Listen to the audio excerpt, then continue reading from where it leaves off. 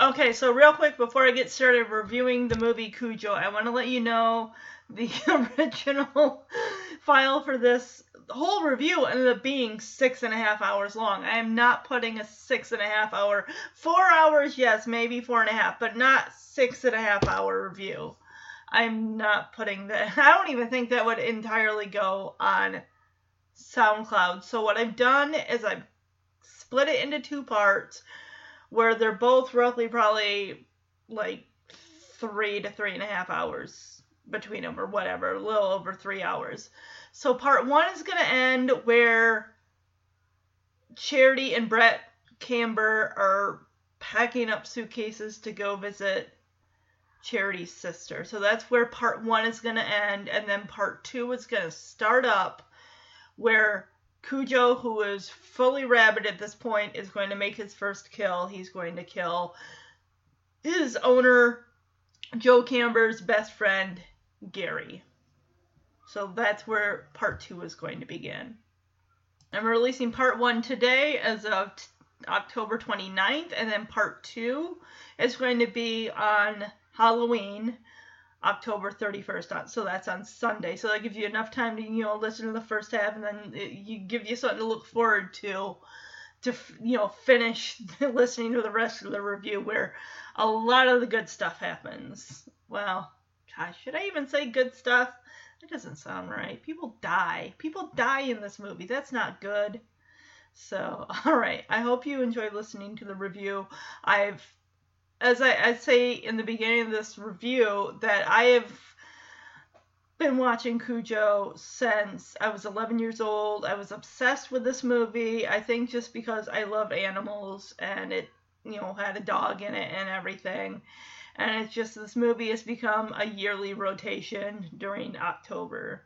And I just loved being able to share my feelings and thoughts in watching this movie with you, along with reading snippets from the book and, playing clips from the movie. So I hope you all enjoy it and you have a good, happy, safe Halloween. Bye-bye. Hey everyone, Angela Bowen here, the host of Looking Back on My Wonder Years, a Wonder Years podcast. Well, today I am bringing you, I didn't think I'd be able to do this, but I got time. I got a little time before the month is over, and I've been wanting to cover this movie, I feel, for years, since I even started this podcast, and I'm happy I'm able to actually get to it. This movie has been such a part of my childhood since I was like 10, 11 years old. To say that I was obsessed with this movie growing up is not enough. That word is just not enough to describe this movie. And the movie I'm talking about is from 1983. It's Stephen King's Cujo. And I'm going to read the IMDb synopsis. Cujo, a friendly St. Bernard, contracts rabies and conducts a reign of terror on a small American town. I wouldn't say, he doesn't go on a rampage, I don't think. He's not like going from like here, there, and everywhere, but so yeah, this movie's got a 6.8 out of 10 based on 43,384 ratings. I'm going to go through the cast list real quick. We got Dee Wallace. You might have known her from 1982's E.T. Similar short haircut. Seemed like she had a lot of, short haircut in the 80s. Also in the movie The Howling, which I only watched some of it. Daniel Hugh Kelly plays Vic Trenton. I think him being in this movie and me watching this movie so much is what actually got me into watching the soap opera All My Children with Erica Kane, because he plays the ex-husband, Travis Montgomery, who he has a child with Erica, Bianca Montgomery. We have Danny Patero, who plays Tad Trenton. He, of course, you will know him as Jonathan Brower, for heaven's sake. From Who's the Boss, all 8 seasons of Who's the Boss. We got Christopher Stone, R.I.P., as Steve Kemp. He and Dee Wallace were actually married at the time of filming this movie. We got Ed Lauter as Joe Camber. We got, I cannot pronounce her name to save my life, Kailani Lee as Charity Camber.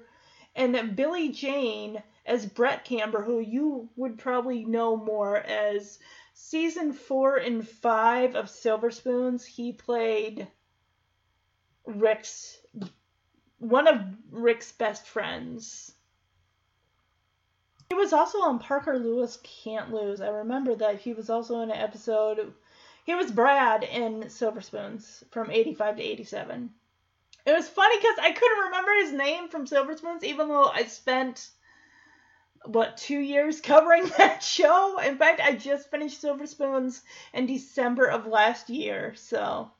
This movie was directed by Louis Teague, writer Stephen King, writer Don Carlos Dunaway, and Barbara Turner. Although I guess she went under the name Lauren Currier. There is some trivia, which I think I'm just going to wait till the end of the movie. This review, I'm sure, actually is going to be pretty long. I do have the novelization. I do want to read some excerpts, whatever you want to call it, from that. So you get more of a example of what is going on when Donna and Tad are trapped in the car. That way you kind of get a little more. Also, this honestly is the only book of Stephen King's I've ever read. I read it when I was maybe 12, read a little bit, and then also in high school. I read it in my sophomore year of high school. And there are just things one thing in particular about Steve Kemp, if you've seen the movie, spoiler alert, he kind of trashes Vic and Donna's bedroom and jerks off on their bed, like ejaculates. I didn't know what the word cum meant as far as C-U-M, cum. I just thought, I was reading that sentence over and over, like, what do you mean cum? So, yeah, at 15, 16, I didn't know what that word meant. But now I'm looking back on it now, it's just like, yeah. So yeah, I'm going to read a little bit here and there from different parts of the book and stuff like that. It does have a tie-in to the book The Dead Zone, which that is actually one of the pieces of trivia let me see if I can find it here. Trying to find, hold on, here we go. Here's a piece of trivia. It explains it. The original novel was a sequel of sorts following The Dead Zone. Since Frank, excuse me, I've never seen The Dead Zone movie or, excuse me, or read the book. Since and if you haven't read The Dead Zone or Cujo or seen either movie, you're not gonna, if you don't want to be spoiled, then just skip ahead like 15 seconds. Since Frank Dodd was killed, he became a kind of boogeyman in Castle Rock and supposedly haunted Tad. It is hinted that Dodd possessed Cujo. Sheriff George Bannerman, played by Sandy Ward. Glinda, what are you doing? Stop playing with the cord, you goob. He's playing with my phone cord, goofy kitty. Sorry about that. Okay. Sheriff George Bannerman, played by Sandy Ward here, makes specific references to Dead Zone hero Johnny Smith. Both this movie and The Dead Zone from 1983, which came out the same year, were developed at the same time, with this film released 2 months before by different studios, so the references were removed.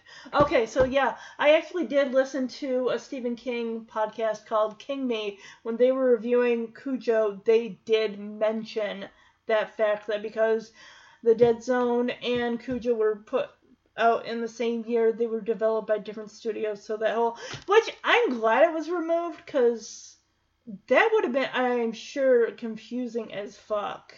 Like, for those that hadn't read The Dead Zone or seen the movie, like, what the fuck are you talking about?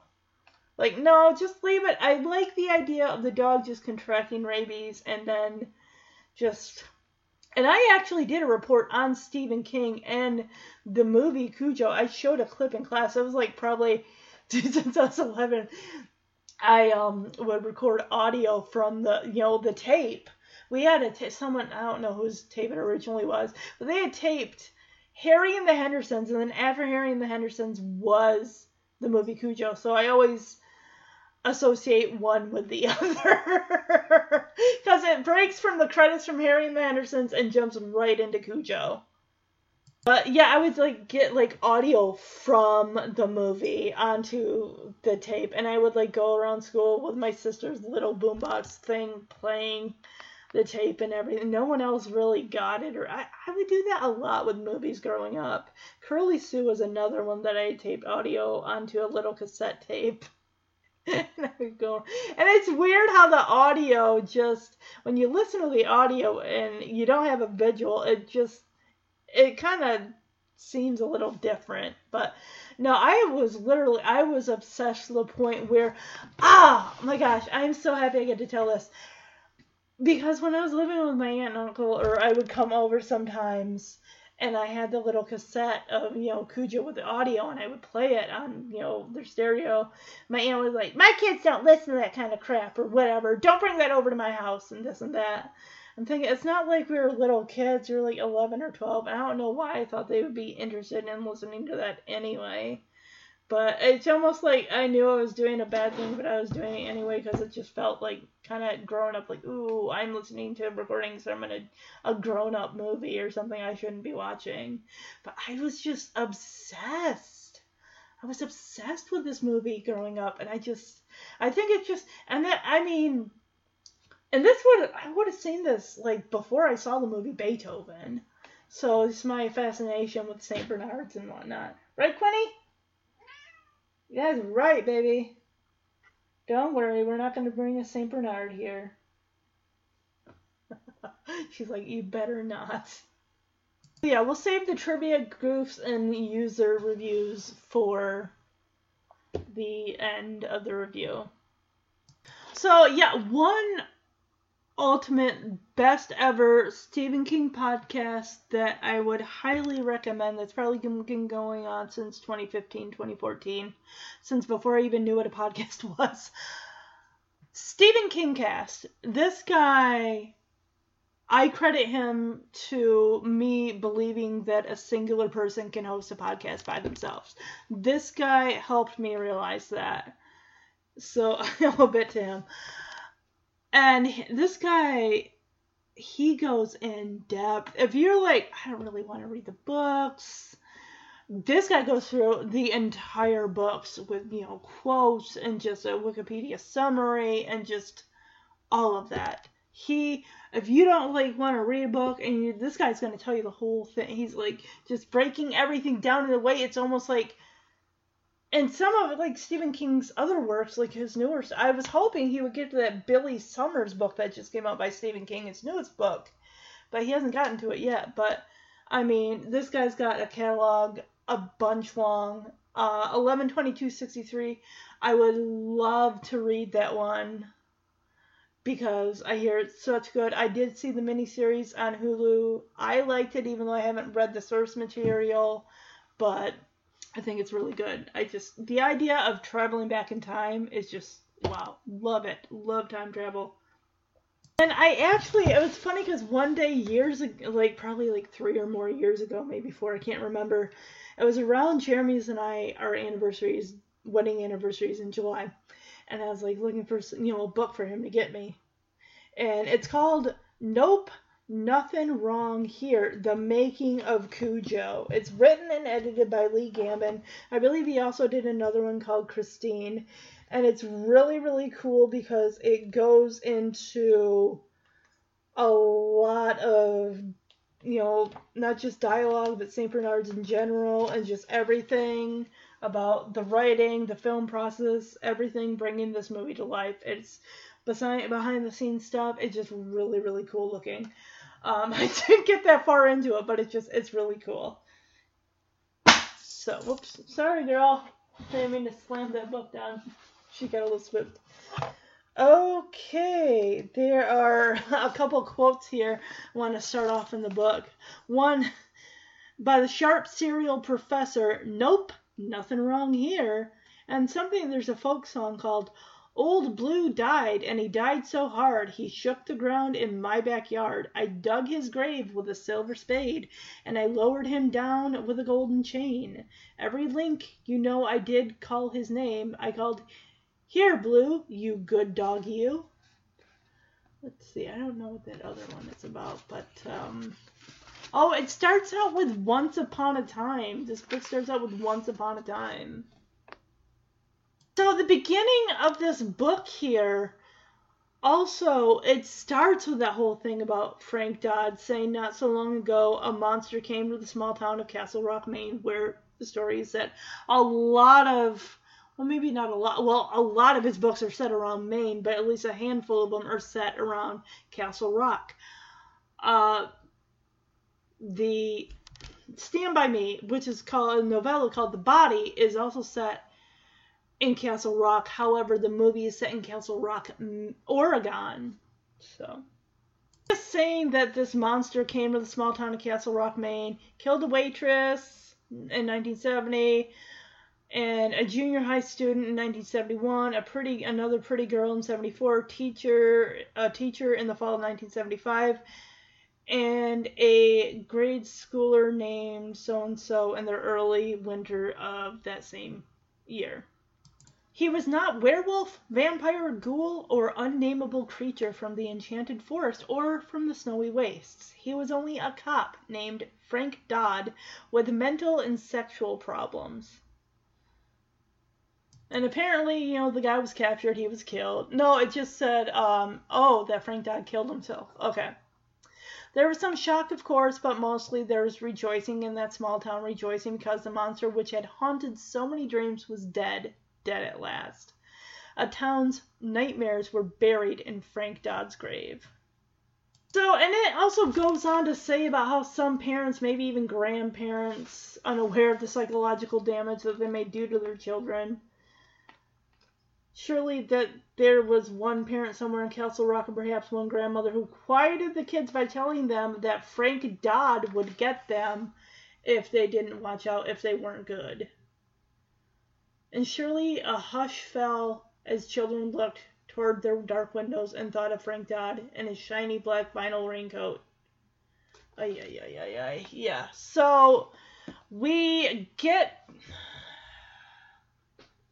This is what scares little Tad. And that actually, when the movie does start, we're seeing the kid, it's nighttime, he's going to the bathroom before he goes to bed and everything like that. So this just kind of sets that up. Except that the monster never dies. Werewolf, vampire, ghoul, unnameable creature from the wastes. The monster never dies. It came to Castle Rock again in the summer of 1980. Tad Trenton, 4 years old, awoke one morning not long after midnight in May of that year, needing to go to the bathroom. He got out of bed and walked half asleep toward the white light thrown in a wedge through the half-open door. Okay. Alright. However, actually, I'm sorry. The movie does... You know what? Let's just get into the movie right now. I kind of gave you a little of how the story is set up in the beginning with this whole Frank Dodd serial killer type person that somehow is possessing Cujo. I wanted to show how the difference of the opening of the book versus the opening of the movie is very different. Also, if you get the Blu-ray edition of Cujo, it does have a 3-part documentary behind the scenes with Dee Wallace, Daniel Pintero, and the director and all these people. I keep forgetting that thing pops up on this. There we go. The menu's really cool too. I really like how it's got like a bloody ID collar. Oops. Sorry about, I gotta turn the volume down on this thing. I didn't know it was so loud. But the menu is really, really cool. It's got the Pinto, the pale yellow Pinto in the Camber's yard. You see the sun kind of going down, and you see Cujo just kind of, you see the back of Cujo just sitting there. He's covered in blood and blah, and you just hear the Pinto trying to start up and everything like that. And I really like how the menu, the DVD, the Blu-ray menu was done really, really effectively. But yeah, I mean, like I said, if you get, which I don't see why it wouldn't be available still on Blu-ray, but you would get the documentary series, the 3-part documentary series from just about everybody's point of view. I'm trying to think if David Hugh Kelly also had some stuff to say on there, or whether or not. But we know that Dee Wallace did have, she plays Donna. Daniel Pintero, who plays Tad, young Tad, the actor is 6 at the time of the movie, but he's playing 4, I believe. I also gotta say shout out to whoever does the score for this movie, because this is fucking amazing. And the opening here with the swirling blood spelling out Cujo's name, wow. Remember the tape of Cujo, like it cuts off of the credits of Harry and the Hendersons at the end, and we just see the swirling and then spelling out the name Cujo. So, of course, we see the cast come up: Daniel Hugh Kelly, Chris Stone, Ed Lauter, the lady who plays Joe Camber's wife. I can't pronounce her name to save my life. Where the hell is Dee Wallace's name? Because now we're getting into the music, because we did see a title card that said, and introducing Daniel Pintero. Yeah, it says, and introducing Danny Pintero as Tad. So this actually starts with the little bunny rabbit popping out of a hole, and then he goes into a field and he like stands on his hind legs and he's kind of like sniffing the air, and all of a sudden you see these two underneath the dog, you see the 2 front feet, and then multiple dogs just in this shot alone of the dog chasing the rabbit. This rabbit is what kicks things off and kind of leads into what happens, kind of the cause and effect, where the dog is chasing the rabbit, gets his head stuck in a hollow log hole, and then the rabbit darts into what ends up being a cave full of bats. And Cujo is just barking. The bats are sleeping. It's daytime. And he gets bit on the nose.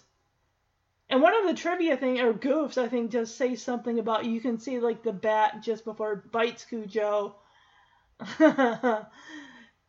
like is on a string.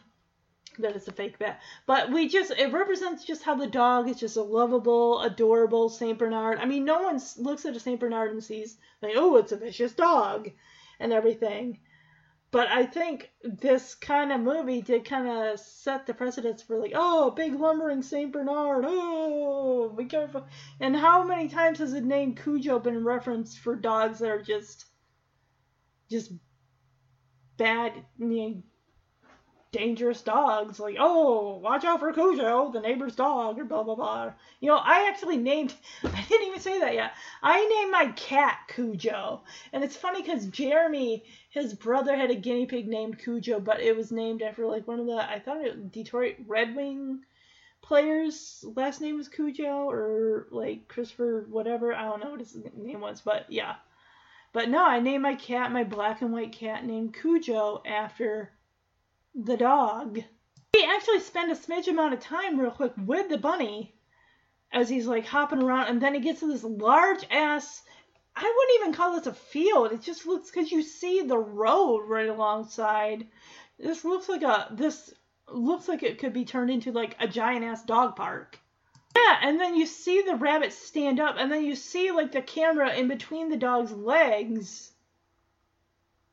And this jumps a lot from, like, because there are short-haired St. Bernards and there are long-haired St. Bernards, and it just really, like, the one we're looking at right now is a short-haired St. Bernard.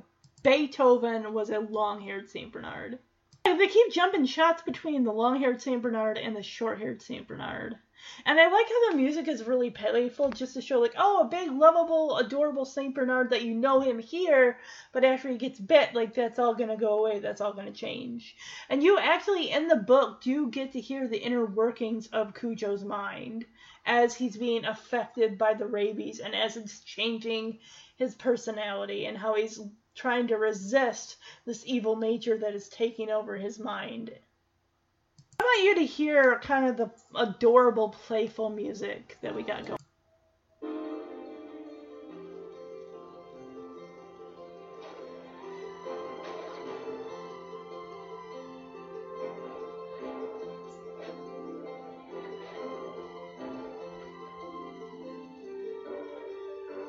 It's like playful on top, but there's like a undercurrent of undercurrent of like danger, like, oh, he's playful and adorable, but there's this like, but be careful, something could happen.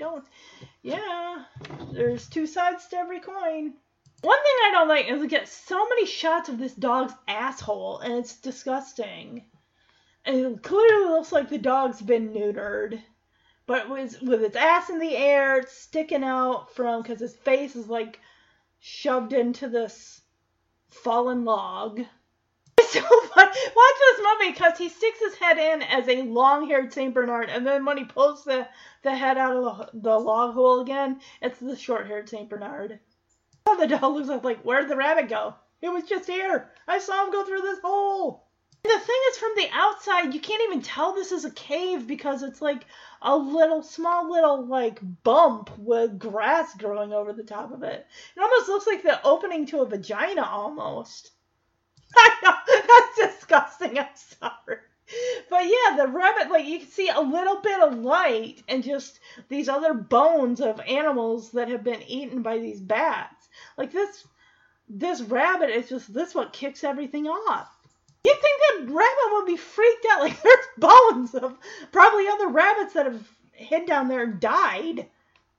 Oh my gosh, what if the rabbit got bit by, like, a bat and suffered from rabies and couldn't get out of that cave again? Yeah, here we go, again with a long-haired St. Bernard. It keeps cutting back and forth and back and forth. This is not a real cave. It's something that was made for the set, and you just hear the dogs barking, echoing off the walls of this cave. Bats, of course, you know they're nocturnal. They got supersonic hearing. I can only imagine that's got to be annoying the hell out of them because they sleep during the day so they can hunt at night.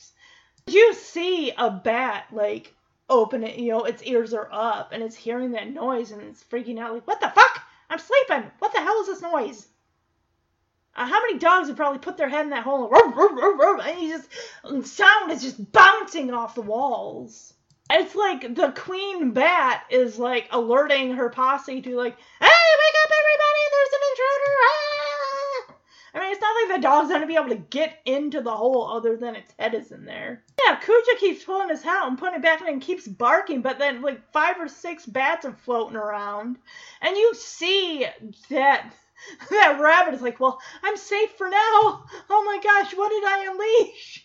I do see a close-up on a supposed bat, even though it's fake, biting a fake nose, because it's a close-up shot on the nose, just where the hair is, and yeah, it's super, super fake. But I want to play this clip because I watch this every October, and I'm just hearing this. You're going to hear this bark come up again later.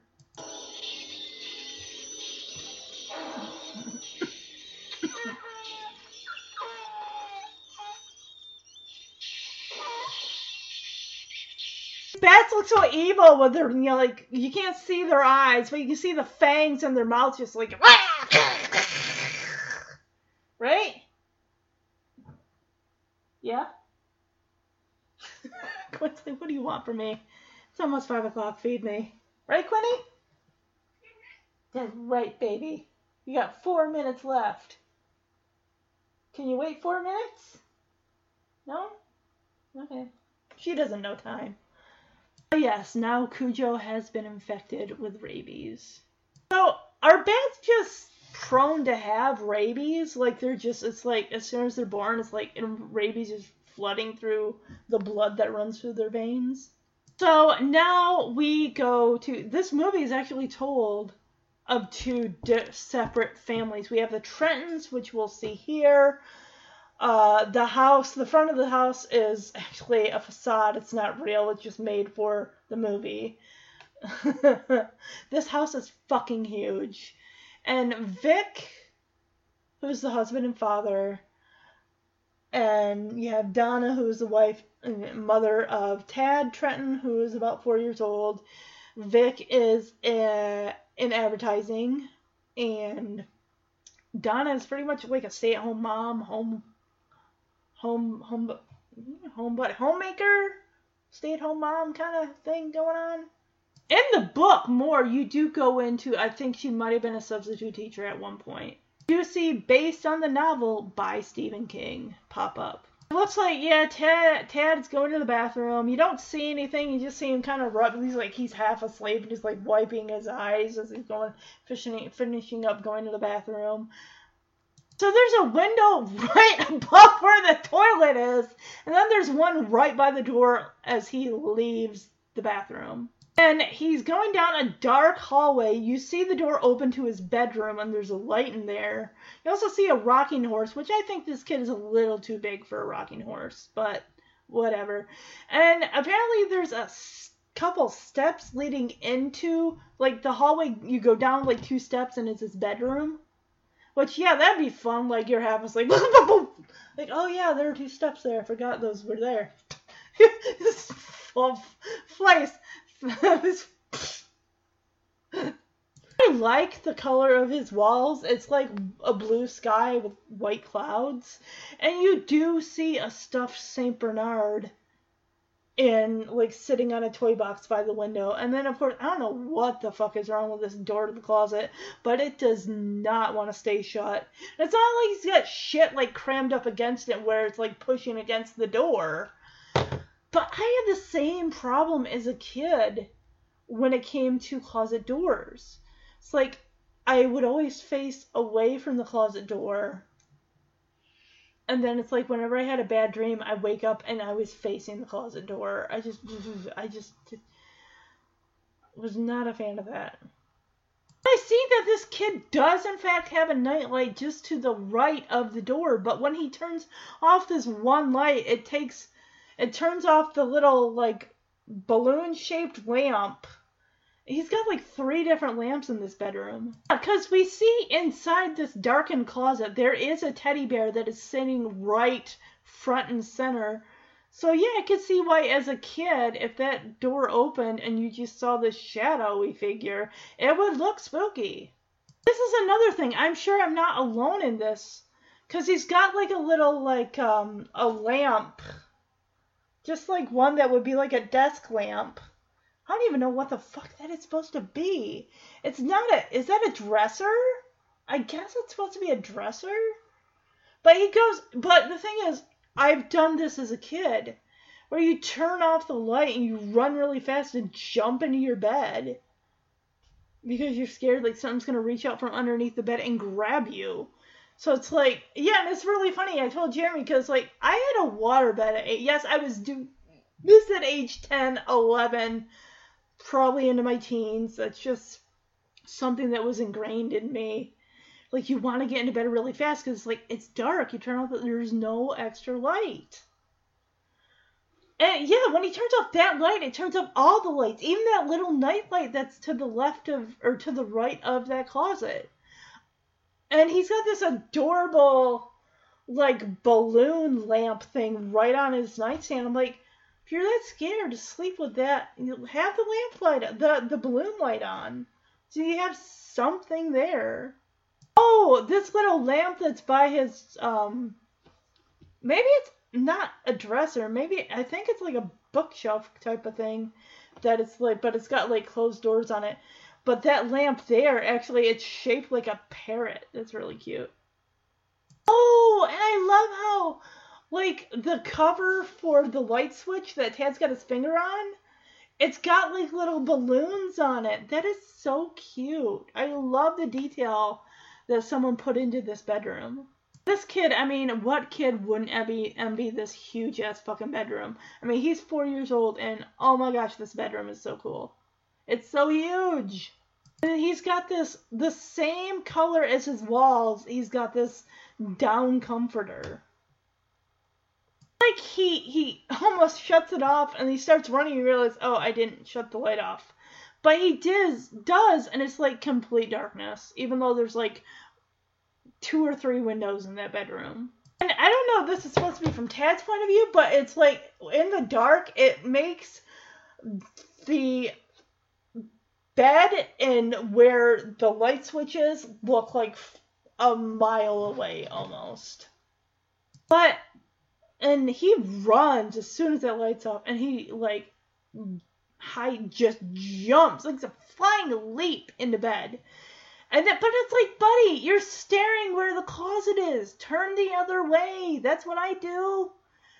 And he's just freaking out. And then all of a sudden, the fucking closet door opens. So Vic's gotta fix that fucking latch on that thing. He really, really does. He's like cowering, and he's got the blankets pulled up right up to his face, and he's just like... He's got like books or comics or something on the end of his bed. And you hear this piano play out as that door opens. It's just the harping, dun-dun, dun-dun, dun-dun. And then all of a sudden you hear this, Mommy! And just Vic and Donna are just down the hall, and they come running in. And he starts going, there's something in my closet, there's something in my closet. And right away, and I told Jeremy on this viewing of it, when she says, too much of the tube, guys. And I don't know why, as a kid, I don't know why the fuck I thought this. When she said tube, I don't know why I didn't realize tube is another reference for TV. I thought she meant like too much of the tube as in you're taking too much toothpaste. He's taking too much toothpaste. He's getting nightmares from the toothpaste. You say, gotta stop giving him too much toothpaste when he brushes teeth. So, yeah, Vic and Donna rush into the room, and Ted is like, Mommy, something's in my closet. And she immediately, before she even goes to him, they're in the doorway. She's like, oh, what, you have a bad dream? And she goes and sits down on his bed, picks him up, and cradles him, rocking him back and forth, like, it's all over. This is the thing. It's almost like she's trying to just... the saying that, and she'll do this for the first time in this scene here, where they're talking to him about the nightmare. Even Vic is like, well, describe him to me. Describe the sounds. What was this thing making? Because he's like, there's something in my closet. There's something in my closet. And the thing is, Donna immediately assumes, like, oh, too much of the junk food, too much of the tube, meaning the television. Too much of the tube, you guys. You need to, really monitor what he's watching before bedtime. Like, oh, he had too much sugar before bed, that's what's causing the nightmares. Okay. And Tana's just like, he's in there. Like, really? It's like, why don't you believe me? And Vic goes over there, and there's a light switch just on the inside of that closet door, and we just see, toys, clothes. It's not like it's not like he shoved everything into the closet and it's like pushing against the door and just spilling out all over the place onto his bedroom floor. It's not doing that. It's like there's something up with the latch. Yeah, as soon as Vic turns the light on him, he turns around and says, now, Tad, there is nothing in this house that's going to hurt you. Yeah, he's like, well, let's see here. Let's take stock of what's actually in the closet. I see clothes. I see a pile of blankets on the chair. A lot of toys that haven't been put away, because... later on in the movie, you'll see Vic going through Tad's closet and just putting stuff away. It's like, I think there's even a dresser inside the closet for the clothes to go to, which makes no sense since this room is humongous. And Vic pulls out Tad's favorite, and Vic refers to it as over-the-hill teddy bear, which... we all know over the hill means old, but as a kid, I'm thinking over the hill teddy bear, meaning like, oh, over the hill. And he grabs the bear and says, your favorite over the hill teddy bear who would probably be a lot more happier, and he closes the door, and then Vic, he turns, he's like, well, wait, no, I shut that door, and he presses on it till the lock actually sticks. He says, okay, this bear would be a lot more happier in bed with you. See, that's all that's in the closet. There's nothing else in there that's going to get you. Yeah, and even Vic goes down to sit next to Donna, who's cradling Tad, and he's like, that's it. That's all that's in the closet. There's nothing else in there. And I almost called him Danny. Tad pleads with him, like, I saw him, really. And his dad's like, no, you saw him in your head, just in your dreams.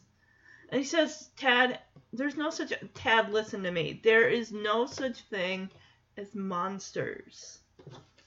But before his dad says that, Tad starts saying, he's in the closet, really. And he starts describing him. It's like, usually, like when you just wake up from a dream, you usually can remember specific details. And he starts saying how he's got yellow eyes, and his mouth is about this long, and Tad pulls his hands kind of apart. And almost, if you think about it, it almost sounds like he is, in fact, describing Cujo. He also says, and he has teeth and they're curled like this, as he kind of hooks his fingers. And Tad says, and he made sounds. And Donna says, well, what kind of sounds? And you see Tad kind of shrug. And Vic is like, well, come on, tell me, describe it to me. You know, what kind of sounds? And Tad starts going, and Vic doesn't exactly help matters. Like, oh, that scared me pretty good. I'm like, Vic, really? You don't need to say that to the kid. Like, well, if Daddy's scared of this, I should definitely be scared. It's like, you're supposed to help calm the child, not like, oh yeah, that scared the heck out of me. Like, yeah, a child doesn't need to hear that you, a grown adult, would even be scared by what they're scared by. And Vic's like, well, he's all gone now, bud. And Ted's like, but he's in there, I saw him, really. It's like he's pleading with his parents, like, no, I really saw him in the closet. And Vic is just, oh my goodness. I mean, I get it, you want to, you know, put the kids' fears to rest and everything, because, you know, clearly they gotta, you know, Vic's gotta get up in the morning and go to work. He's like, I really just want to put this whole issue to bed. They've clearly, most likely had issues with this before. It's like, no, son, you just saw him in your head, just in your dreams, nowhere else. And Vic says, see, Tad, there aren't any real, Tad, listen to me. There's no such thing as real monsters. Only in stories. There's no real monsters. Which, monsters really can equate to just about anything. A serial killer, an animal, an actual, like, monster that looks like a giant lizard. Just whatever your imagination can concoct. And Tad is just looking at it, like, really? And Vic says, really? And even Donna's like, really? And she basically, yeah, she's like thinking, you know, I'm gonna get to bed. So she looks at Tad and says, all right, over, done with, gone, right? Like, we're done with this. It's over. It happened. We don't need to discuss it anymore. It's time to go to bed. And that actually, honestly, is something that she brings up again. It's like her way of saying it happened, it's over, we don't need to discuss it anymore, we're moving on, let's move on. Like, put it out of your head. This is the thing I remember distinctly my mom saying to me, good night, sleep tight, don't let the bed bugs bite. And as a kid, I didn't know what bed bugs were. I didn't know they were an actual thing. I thought they were like little bugs that'll get you if you don't, like, fall asleep right away or something like that. Donna and Tad both, you know, kiss and say goodnight to Tad, and before Vic leaves, because Donna's already turned the light out, Vic says, there aren't any monsters, Tad. And he goes to shut the door, but then he decides, well, I better leave it open just in case we have to go back in here later. Because that's the thing, you can't, once you're asleep, you cannot control your dreams. You can't. And we close up on Tad as he says, except for the one in my closet, as he's clutching his teddy bear.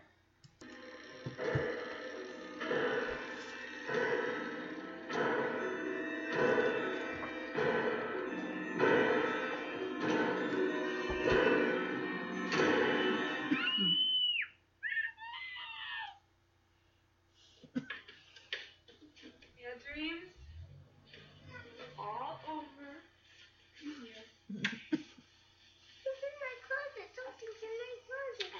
Too much junk food. Too much of the tube, guys. Tad, now there's nothing in this house that's going to hurt you. Look what I see in the closet, all right? I see clothing, I see a pile of blankets on a chair, a lot of toys that weren't put away, and your favorite over-the-hill teddy bear, who would probably be a lot happier. Who would probably be a lot happier in bed with you. And that's it. Nothing else. I saw him, really. He's in the closet. He has yellow eyes, and his mouth is about this long, and he has teeth, and they're curled like this. And he made sounds. What kind of sound? What kind of sounds? Come on, try. What kind of sounds? Like what?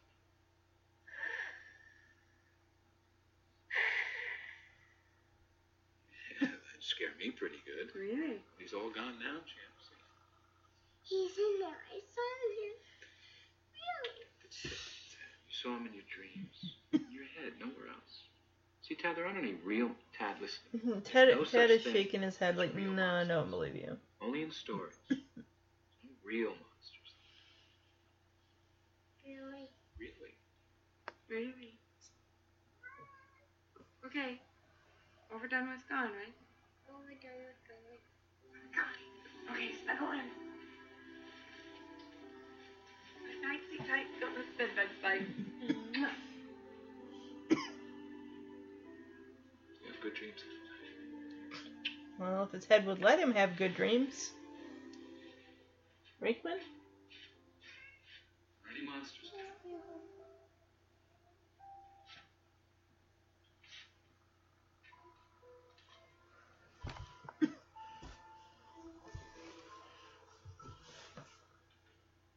Except in one of my closet. Please. Well, stop facing your closet. Turn away from it. I would. So it's the next morning, and you see Tad's bed is empty. He's not in it. And you see a lot of stuff that is pushed up against the closet. I really feel, I don't understand why they couldn't have just had that lamp light. Like, every lamp in that room, the bedside balloon lamp and the little parrot lamp on his bookshelf, whatever that's supposed to be, turn off when it's like they're connected to the same outlet. He even looks like he's got a Mickey Mouse alarm clock, like with the typical wind up alarm clock with the ears on top.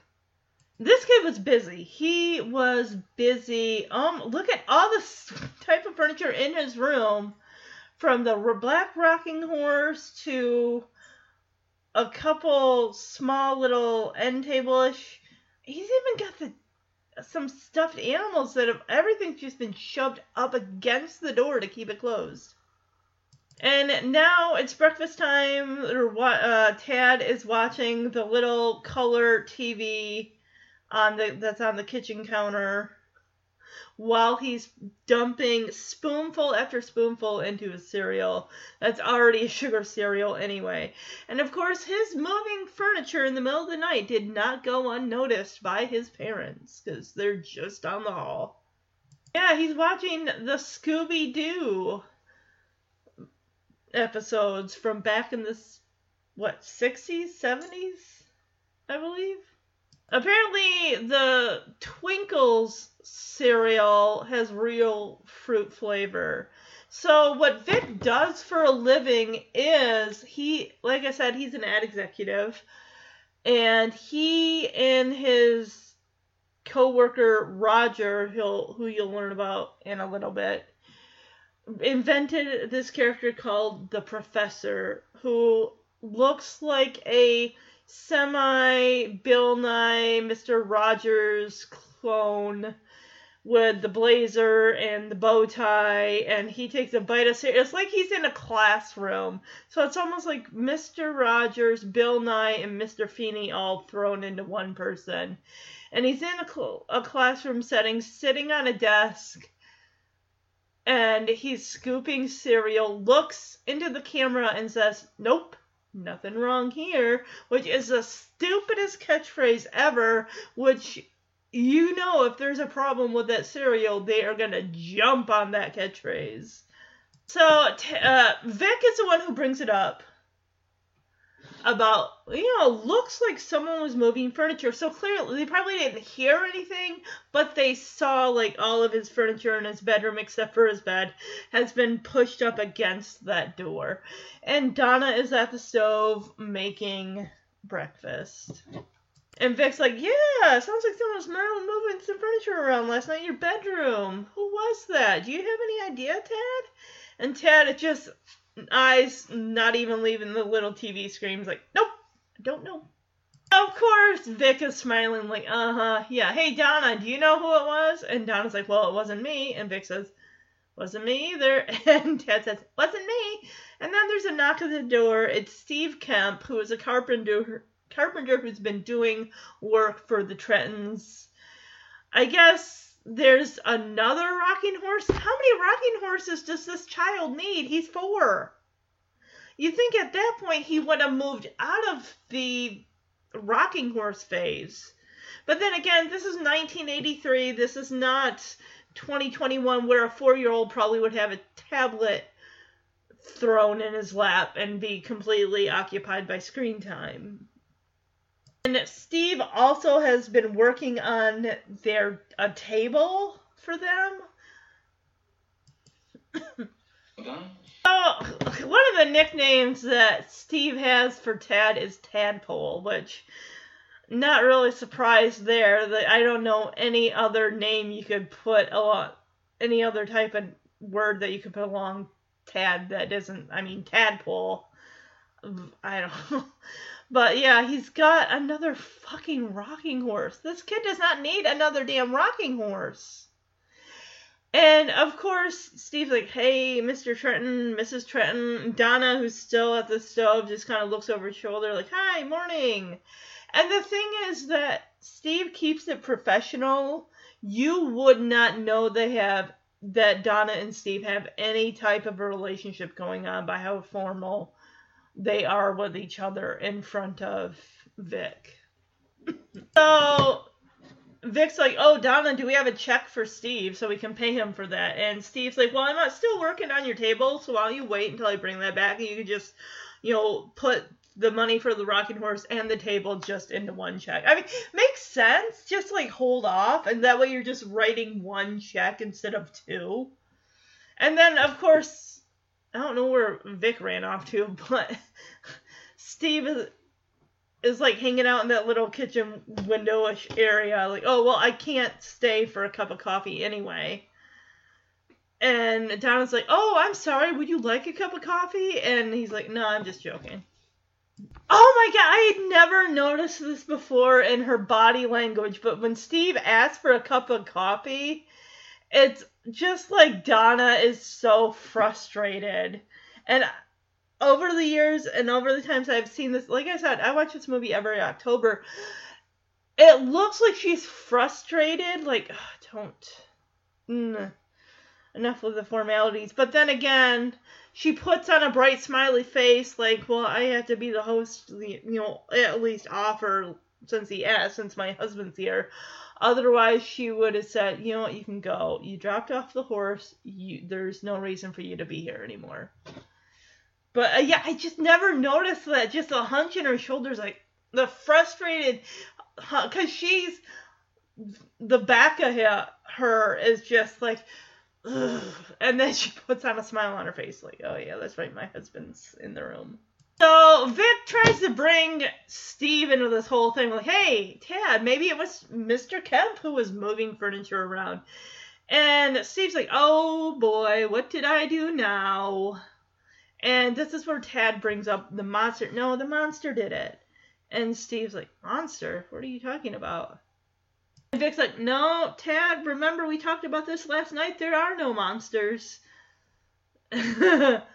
Like, what did we talk about? Like, there are no such things as monsters. And Donna corrects Tad and says that there aren't such things as monsters. And Tad's like, not in the daytime anyway. Like, hello? They only appear at night in the dark. Donna's gotta correct his grammar. The fact that Vic is just, after Tad says, in the daytime anyway, it's like he's trying to be a little smart ass about it. And they just like, oh, our son, he's so funny. So, of course, Vic goes over there. He's like, oh, I'll show you what a monster would do in the daytime. And he scoops up Tad, puts him on his lap, and goes to grab his knee. And then Vic's commercial comes on. Like, Daddy, look! It's your commercial! So, yeah, it's like, I know a lot about cereal. Because I'm the Sharp Cereal Professor. So the professor starts listing the cereals. Sharp cereals. Twinkles, Cocoa Bears, Brand 16. Of course, Tad lets Steve know, who probably already fucking knows. My daddy invented that. He made them all up. And Steve, kind of playing dumb's like, made what up? And Tad says, the professor! Oh yeah, and the professor says, and they're good for you. And it says raspberry zingers, which... Raspberry zingers, I know those. Those are like a Hostess. It's almost like a Twinkie cake, but with red dye and coconut shavings on top. Jeremy's not a fan of coconut, but I love it. I love the raspberry zingers. I think they're really, really good. Yeah, so it mentions that Vic is a hell of a tennis player. And Steve's like, hey, I'm ready for a rematch anytime you are. Gosh, here's another thing. Watching this again, it's just little things. When I cover movies for the podcast, even though I've seen them a handful of times, I'm catching things I never really notice. I think she's handing him like a vitamin because she reaches across the Tad and thinking, what is she doing? And she mouths, like, take it. Like, I'm guessing that's like a Flintstones vitamin or something. They didn't have gummy vitamins back then, which I think gummy vitamins aren't bad. They really aren't, but you gotta, the ones for adults is like, they say that you gotta chew it slowly so it absorbs into your body, I guess. You don't, like, chew it a couple times and swallow it because it's not gonna absorb it or whatever. I take one a day women's, by the way, so I'm covered. Yeah, Steve's up for a rematch because apparently Vic is a hell of a tennis player.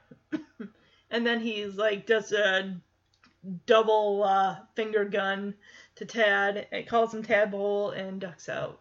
Again, we get the nope, nothing wrong here from the Sharp Professor, who's angling the small cereal bowl with the spoon inside of it towards the audience, like, oh, you can see the texture of the cereal. See? It still stays crunchy in milk. I gotta ask, does Steve really suck at tennis, or is it the fact that he's fucking Vic's wife and he's losing on purpose? Like, I'm making it up to him because I'm fucking his wife, so I gotta make this guy probably who maybe Vic really isn't as good as he thinks, and Steve's losing on purpose. I don't know. Because Steven was like, are you kidding me? I'm a masochist. I love getting my ass handed to me all the time. There's a bench there, like a picnic table, just off to the side, and Steve's sitting down. He's wearing the shortest fucking white shorts a human being could ever wear. And Vic's like, oh, what? You're not getting tired of this, are you? And Steve plays it off like, what? Are you kidding me? I love getting my ass handed to me every week. I mean, I'm a masochist. And Vic's like, oh, okay, whatever turns you on, I guess. Bye. And jump cut to Steve's place, which looks like, it doesn't even look like a house. It's just it's a room that's just got shit on it. It looks like there's a small table, one of those old, like, built-in stereotype things. It looks like he's probably got, like, porno mags on, or Carpenter magazines, or something just kind of splayed across. And he's holding a trumpet, so Steve apparently is a musician. And another bit of trivia, I did have a VHS, not the one that was taped off TV that somehow we acquired when I was 11. No, I'm talking about when I was oh gosh, I think it was right around the time Jeremy and I started dating, so I was like 21, 22. And I picked it up at like a Kmart for like $6 or something, maybe $9. The VHS copy of Cujo, and I put it in, and mind you, I had seen, by the time I'd seen it, like, felt like 100 times. And I come across this scene, and it's even here in the not in the trivia, but it's in an alternate version of the movie. So this movie actually also, I don't think I mentioned it, but this movie was released August 12th, 1983. That's 12 days from my very first birthday. Also, it was filmed in Santa Rosa, California, and Mendocino, California, and also Utah. But here it says alternate versions. Most DVD prints are missing a close-up shot of Donna's face as she climaxes during a sex scene with Steve. The scene was intact in video versions, and that is the scene I had come across.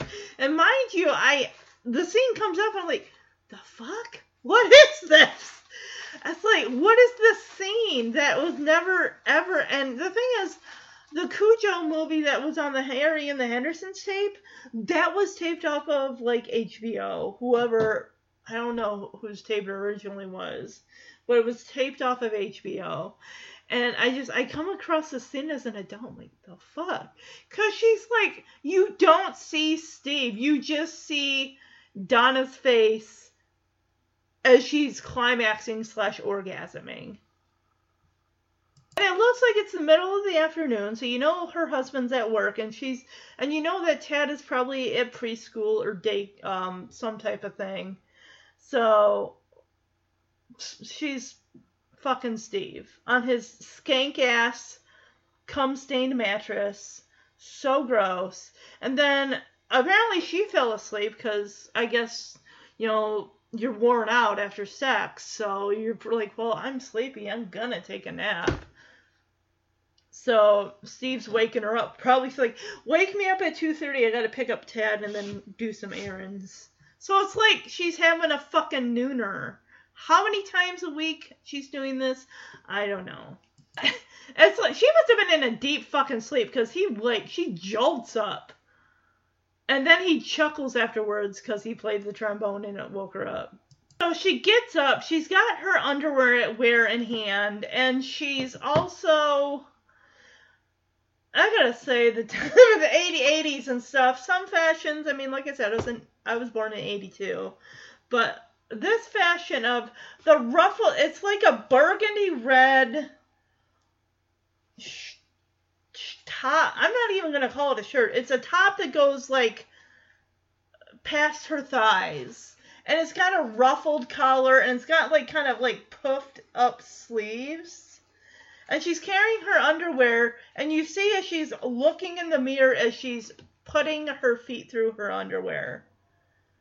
And then this is another thing I didn't notice. It looks like a Miller Lite, like, wall decal that's like a nightlight almost that's lit up. It looks like it's got a small little kitchenette off to the side of the bedroom. So I don't know whether this is maybe just like an small little apartment that he's renting. And it looks like he brings his work home with him, clearly, because there's a table, there's a chair, there's just woodworking stuff all over the fucking place. So much sheen of sweat on the upper lip. It's ridiculous. And again, this is supposed to be summer, so I'm sure there's no fucking air conditioning. And you know, when you do have sex, usually, especially if you're really whatevering, it's like you're gonna perspire. You're basically working out. You're gonna sweat. Your body's gonna give off that moisture. We see Donna look in the mirror, and it's just kind of wondering, like, what is she thinking? The book, a lot of it has to deal with the fact that Donna's like in her 30s and the fear of growing old. So she's fucking Steve, who Maybe he's a smidge younger than her. I don't know, but it's just like in her mind, like this is keeping me feeling. Is that why those older women who are cougars that are in their 40s go after 20-something-year-olds because it makes them feel young? Or the older men that are like in their 50s and they're going after like 28-year-olds, like, oh, dating someone younger makes me feel young. No, it makes you look like a fucking creep and it makes you look desperate. It's like you're chasing after a lost dream that you were never meant to have. So this is going to be the saddest family dinner in humanity that I've ever seen displayed on screen. It's just Donna on one side of the table, and then Vic's on the other side, and then you have Tad. No conversation. Tad is not telling them about how he did at school, or, I mean, he's 4. He's in preschool, so I don't know. But it's a sad dinner, and Tad gets up from the table, and he goes to turn the TV on, which I'm guessing is on the news. And Donna immediately is like, no, it's dinner, turn it off. And Tad actually looks at his dad, and Vic says, no, you need to turn it off. And poor Tad, just dejected, just goes and slides back into his chair, like, I'm thinking, fucking hell. And then Vic brings up, well, this marriage is definitely running on a conversation. Maybe we should talk about having another baby. I'm thinking, what the fuck? Your 4-year-old is right there. You want to have that conversation? Why don't you table it till you're in the bedroom? He doesn't need to hear that.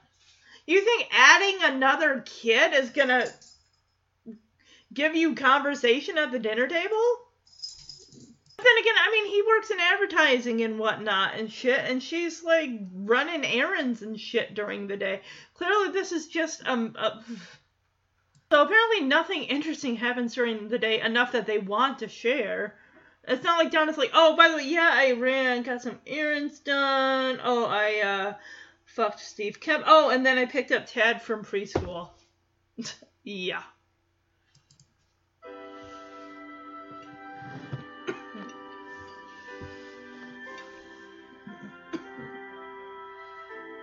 Are they both drinking water or wine? What the hell are they? Is that bread or meatloaf? No, turn that off, please. It's dinner. Ugh.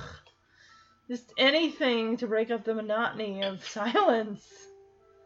This marriage is definitely running out of conversation. And whose fault is that?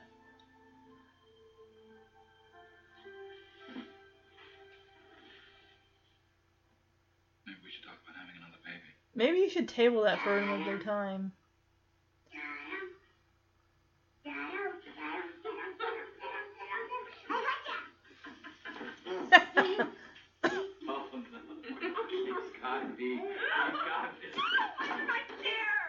Another thing I never would have really thought over the years of viewing this movie. Ted decides, to create his own entertainment or conversation starter. He gets out of his chair and he does a little, and I didn't know what that was. It's the theme to Jaws, because he's like running his 4 little fingers along the edge of the table where you see them and doing the Jaws, like da-dun, da-dun, da-dun, da-dun, da-dun, da-dun, and then he's like, I gotcha, and he grabs Vic's arm and he starts giggling. And Vic lets himself be pulled onto the floor. And of course, Donna's like, watch my chair! Like, oh my gosh. So Vic drives a Jaguar. So they got a Jaguar, and Donna drives the piece of shit Pinto. And I guess there's something going on with the wheel or something of this Jaguar. So he stops in at this fucking auto mechanic place. Looks like a mom and pop place of this town. It's not like you're taking it to a Honda dealership or a Toyota dealership or whatever the hell model and make a Jaguar belongs to. Don't know. But there's only one person running, like actually working on the cars. Because Vic parks his car, gets out and goes over to the guy and says, hey, I got a problem with my front wheel. Do you think you could look at it? And the guy who's underneath, a car and working on it says, just leave it next to the Datsun, leave the keys in it. And Vic has the nerve to fucking say, well, I was kind of hoping I could wait for it, today. And the guy slides out from under the car, rolls his eyes, and says, you're kidding me, right? I'm like, do you not see these 5 other fucking cars sitting here? You think I'm gonna take priority because you got a fucking Jaguar? Go fuck yourself. Vic, who the hell do you think you are? Those people probably all made appointments. And he's like, well, I'm on my lunch break. I think I'll just drive my car to have it looked at. That's not how it fucking works. You make a fucking appointment. You get your ass down there. You sit in the fucking waiting area. Oh my freaking gosh. Let me tell you, I took my car to have an oil change. Whew. First oil change since we moved down here. We've been down here a year. Make the appointment, go in, whatever, here's my keys. I'm going to sit in the waiting area.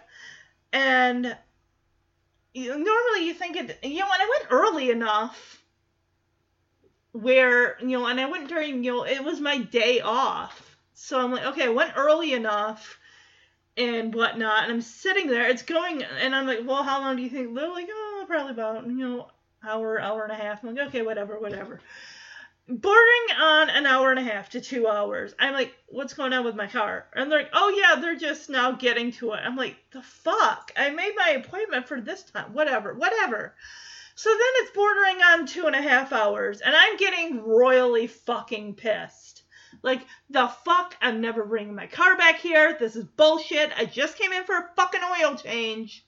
And then I know I sound like a fucking cretin, but I'm like, no oil change in history needs to take 3 fucking hours. And I guess apparently there was a mix-up with my car and another car. Like, most likely it probably got done earlier and they forgot about it. And I was saying I'm not coming here again for this is ridiculous. There's no reason for it to take this long. And of course the guy's like, and I'm like, okay, how much do I owe? He's like, don't worry, I took care of it. I'm like, I know it makes me sound like a fucking creep, but I'm like, what the fuck? No oil change in history takes 3 hours. Anyway, that's my fucking rant. So Vic is like, oh, fuck this shit then. He goes to his car, and then, of course, the mail person is the one who lets him know, like, hey, Joe Camber will do the job for you, and he'll do a good job, and he won't rob you blind, kind of like, because even as an 11-year-old, I didn't know what the whole, because he's like, just take I-17, the street here, take that 6 or 7 miles out of town. You'll see Camber's mailbox. You can't miss it. It's out in the fucking boondocks. And then the mailman points, like he's pointing to that auto mechanic in there that Vic just saw. He points, and then he does the thumbs down. It wasn't until I was an adult that I'm like, oh, basically he's saying this guy fucking sucks and he overcharges. Go to this guy out in the boonies. He's going to do a damn good job, and he's not going to overcharge you. So I'm going to play this fucking clip. It just irritates me that Vic just thinks like, oh, well, I got a Jaguar and I make good money, so I think that you can just stop what you're doing, stop working on this car, and just immediately start working on mine. Fuck off.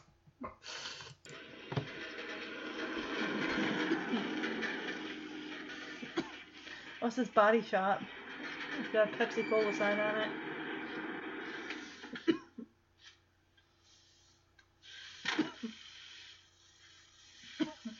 Hi. Excuse me. Listen, I have a problem with my front wheel. I wonder if you can take a look at it. Park it next to the Datsun. Leave the keys in it. Well, I was kind of hoping I could wait for it today. Go fuck yourself. Hell no. You're kidding. See you later. No.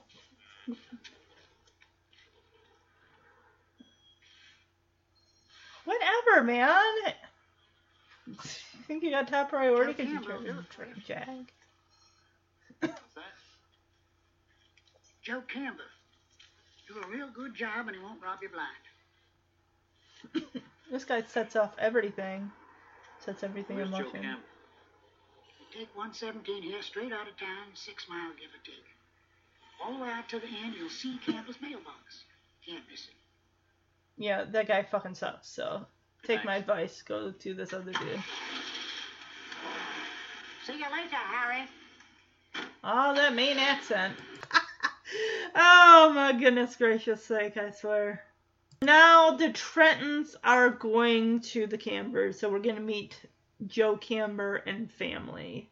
And Cujo, the dog who the film is named after. So oh my goodness. It's just funny. When I watch this with Jeremy, it's like, why do they all go with him? And by all, I mean Donna and Tad.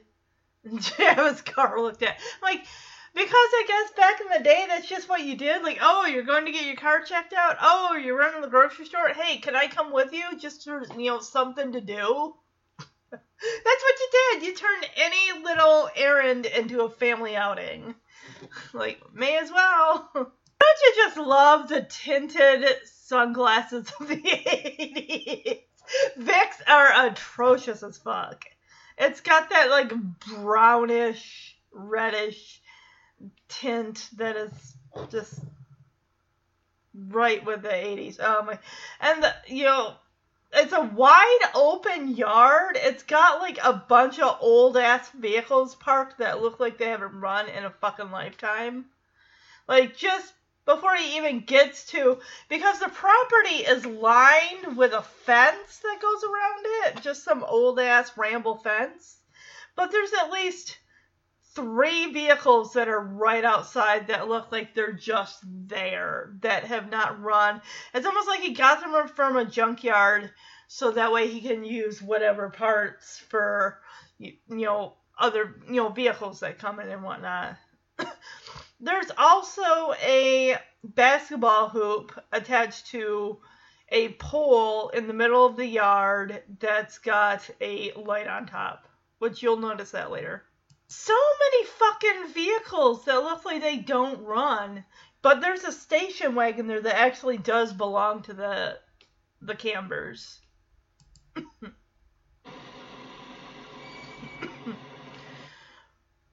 First up of the Cambers that we meet is Brett. He's probably about maybe 11 or 12 years old. He's knocking around a baseball against the side of the barn that contains his dad's auto mechanic shop that he works on. Vic gets out and he's like, hey, how's it going? And Brett doesn't even say anything. Hey, Pop! You got a customer out here, basically. But you hear him, Joe Camber, before you see him, you hear, like, he's, like, pressing, like, an accelerator or something down on whatever he's working on in there. And then, of course, Tad, this is back before 4-year-olds would be in booster seats, or booster, whatever you call them nowadays. Because he's just hanging in the back, like, because it's a Jaguar, he's kind of got a hand on either of the headrests of the driver's seat and passenger seat, and he's just kind of sitting upward. No way in fuck would you get allowed, or you would not be allowed to do that. That kid would have to be in one of those boosters till they're like, 4 foot tall or more, I guess. I don't know what the cutoff age is or the height. Apparently, Vic, and I'm going to read the part in the book with the whole meetup and whatnot, because Vic says, I had a tough time finding this place. Well, didn't the guy say just take this road like 6 or 7 fucking miles? Granted, this is 83. You didn't have fucking GPS that's going to tell you how to get there. Like, let me plug in the Camber's address. Okay. Joe Camber, a man of a few words. He's like, I'm Victor Trenton. You're Joe Camber, right? And they shake hands. Like, yeah. And, of course, Donna sees it to herself, like, I'm going to wander around the property. And then we come on Charity Camber, who is Joe's wife, Brett's mother. And she, ever the hostess, such a sweetheart of a lady. We see her depulking a chicken in a white porcelain type, the kind of white, like, bowl thing that's got, like, the black specks on it. And she stands up in surprise to see Donna standing there. And Charity, like I said, ever the hostess, she's like, oh, you folks want anything to drink? Look at her hands. They're covered in fucking blood. Just like that little crock pot thing is with that de-feathered chicken. That's their dinner, by the way. But, like, yo, you folks want anything to drink? And, everyone's got a thick-ass Maine accent except for Donna and Dad and Vic. Because I don't think they're originally from Maine. But the Camry sure as fuck are. Well, Brett doesn't have an accent. But anyway. I'm sorry, if I were Donna and I saw somebody with bloodied hands after plucking a chicken or whatever she's doing and offered me a drink, I most likely would probably decline. Just like, no. And Donna, exactly. She's like, oh, no, I'm good. Thank you, though. Thank you.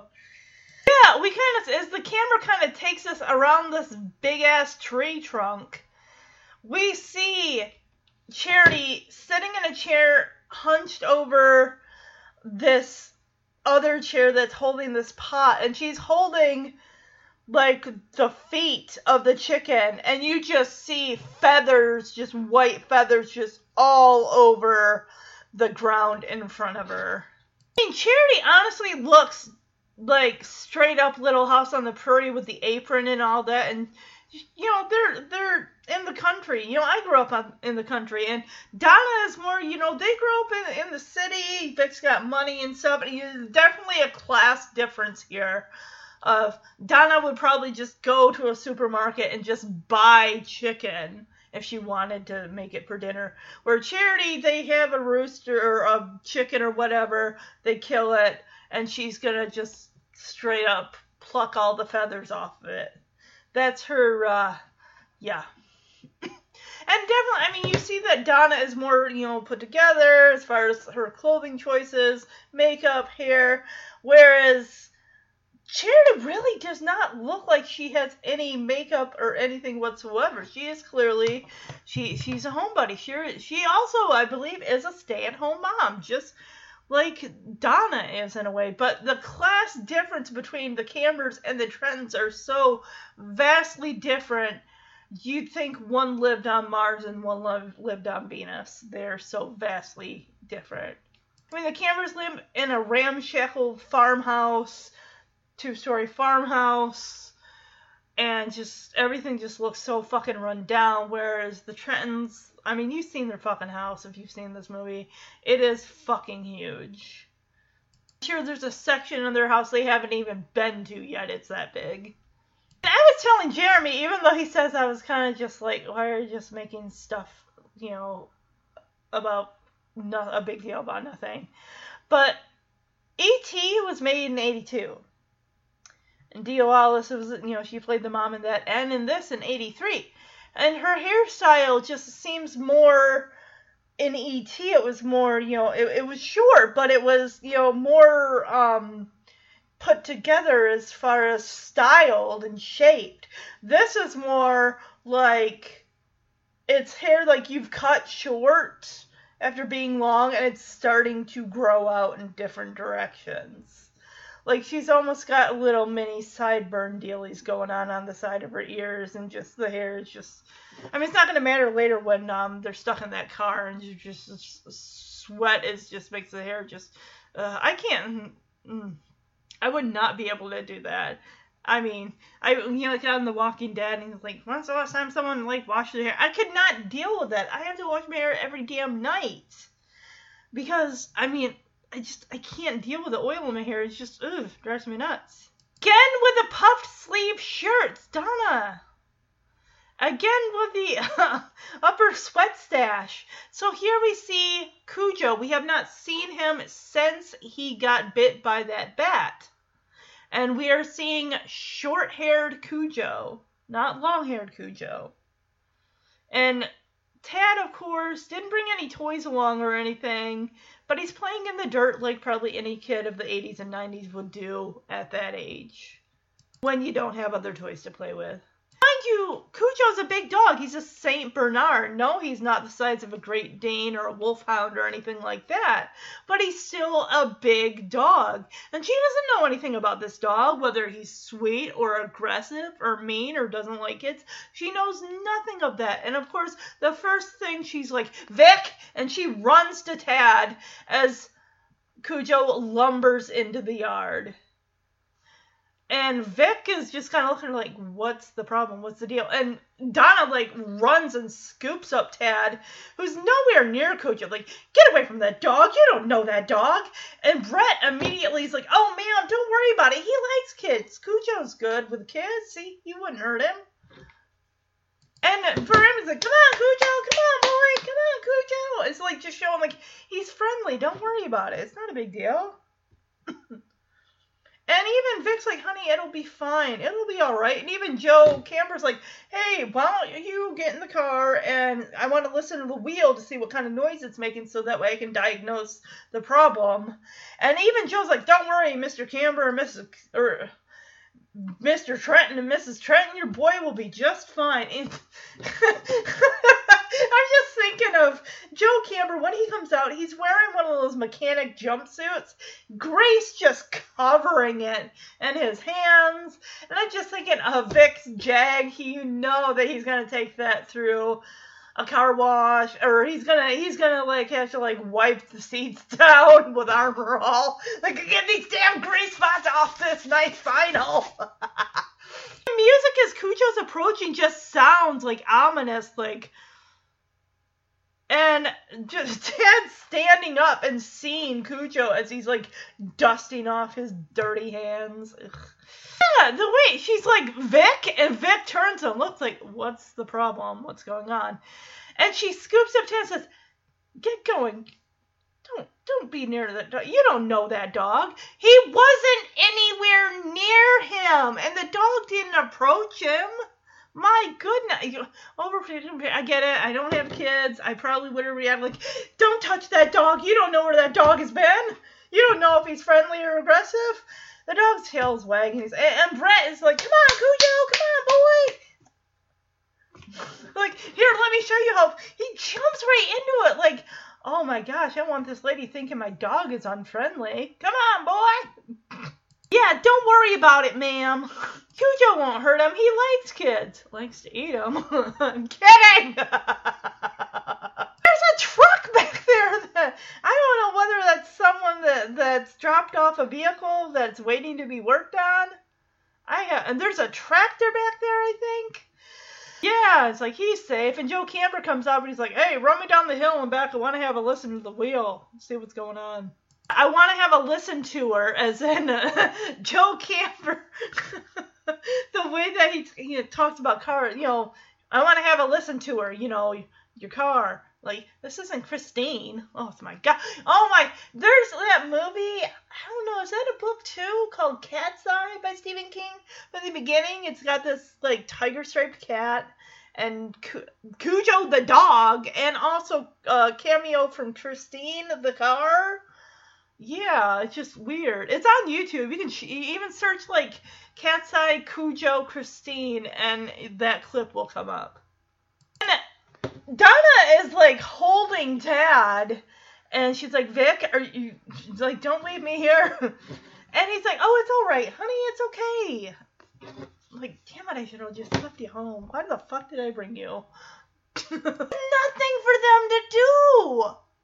What if he had started working on the vehicle? What are they going to do? Hang out there for 3 hours?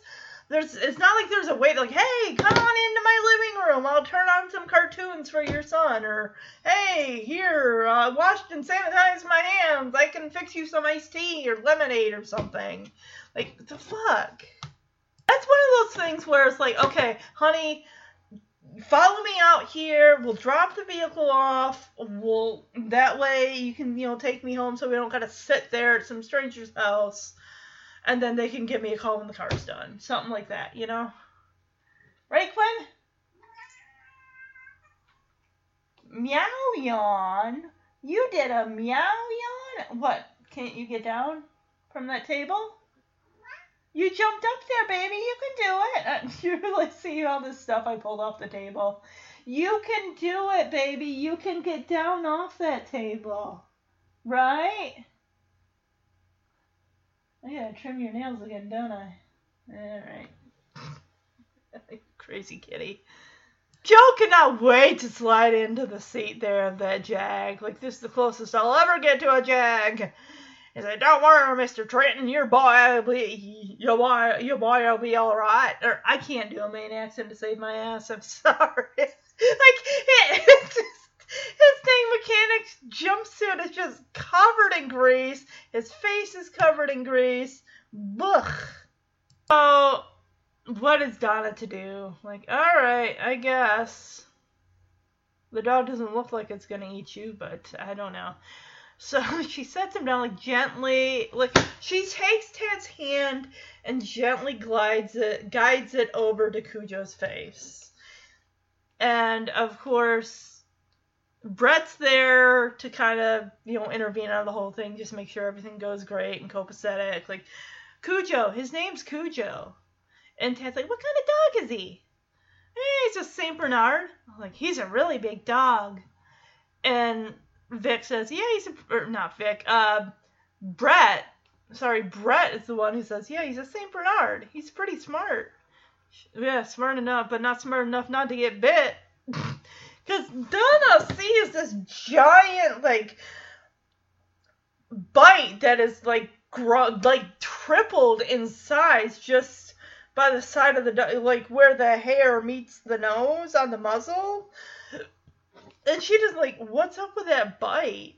Did your dog get bit? What happened? Is he vaccinated?"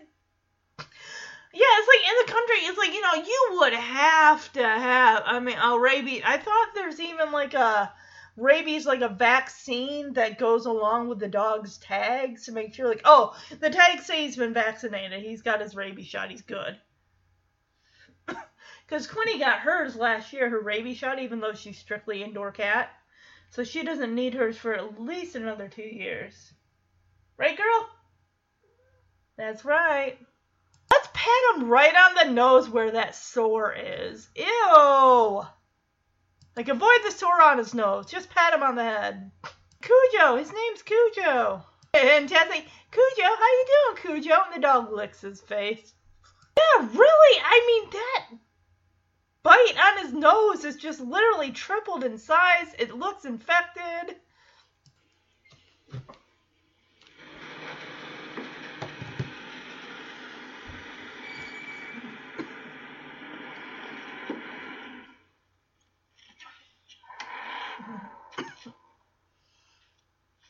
Hi.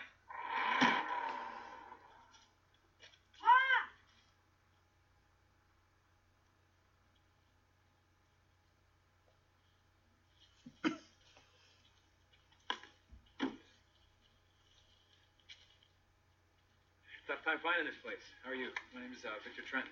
You're Mr. Camber, right? Yeah. Well, who else would he be? Saw Camber on the mailbox, didn't you? Debone the hell out of that chick. Debone. Depuck. Feather. Defeather. Afternoon. Folks want anything to drink? Does she have to offer that to all No, customers? Thanks. Do you want anything to drink? Okay, I'll just go back to... I gotta take this chicken back inside. He's naked.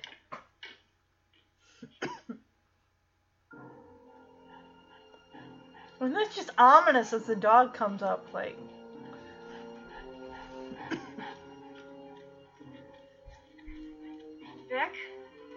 Come on, Cujo. Come on, boy. Come on, I'm trying to diagnose this car. Don't worry about it, ma'am. Cujo won't hurt him. He likes kids.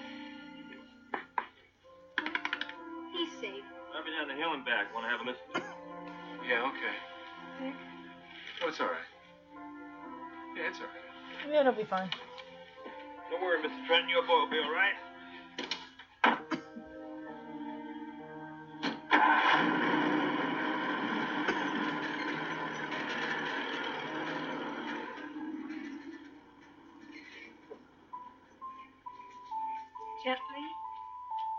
Cujo. His name's Yeah, Cujo. avoid the Cujo? infection on his nose. Cujo? Ugh. Boy, What kind of dog is he? St. Bernard. He's a great dog. He's a pretty smart one, too. Alright, so now I'm going to read from the book, of course, this whole meeting of the Trentons and the Cambers, the whole meeting Cujo, and just how it's a little bit different. There's a little more to it, of course. It is a book. There's a little more to this scene. Alright. Vic had called Camber, and one day in July, a much cooler July than the one which would follow a year later. Oh, wow. Okay, wait a minute. So what this is saying is like the whole thing with Donna's Pinto and whatnot takes place a year later, the following July? Okay. He and Donna and Tad had driven out to the Cambers' place together. It was really far out. Twice Vic had to stop and ask directions. That's right, because he's like, had a tough time finding this place. Well, Google Maps didn't exist. And it was then that he began to call those farthest reaches of the township East Galoshes Corners. He pulled into the Camber dooryard, the back wheel clunking louder than ever. Tad, then 3, was sitting on Donna Trenton's lap, laughing up at her. A ride in Daddy's no-top always put him in a fine mood, and Donna was feeling pretty fine herself. A boy of 8 or 9 was standing in the yard, hitting... Okay, because the boy in the movie looks like he's 12 or 13, but whatever. Okay. And it's just interesting seeing the book here and how the ages are a little different. Okay. A boy of 8 or 9 was standing in the yard hitting an old baseball with an even older baseball bat. The ball would travel through the air, strike the side of the barn, which Vic assumed was also Mr. Camber's garage, then roll most of the way back. "Hi," the boy said. "Are you Mr. Trenton?" "That's right," Vic said. "I'll get my dad," the boy said, and went into the barn. The 3 Trentons got out, and Vic walked around in the back of his Jag and squatted by the bad wheel. Not feeling very confident. Perhaps he should have tried to nurse the car into Portland after all.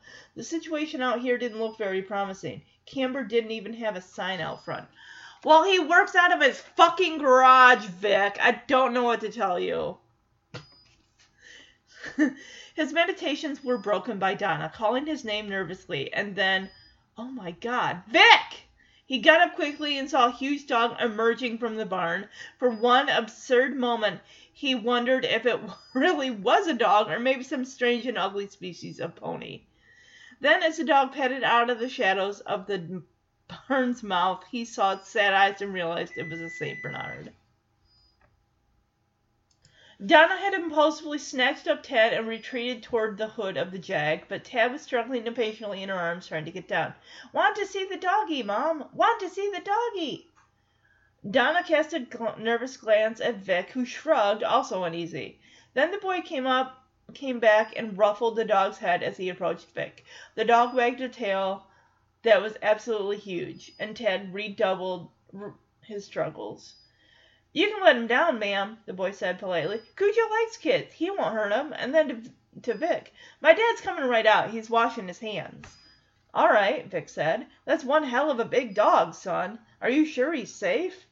"He's safe," the boy agreed. But Vic found himself moving up beside his wife as his son, incredibly small, toddled toward the dog. Cujo stood with his head cocked, that great brush of a tail waving slowly back and forth. "Vic," Donna began. "It's all right," Vic said, thinking, "I hope." The dog looked big enough to swallow the Tatter.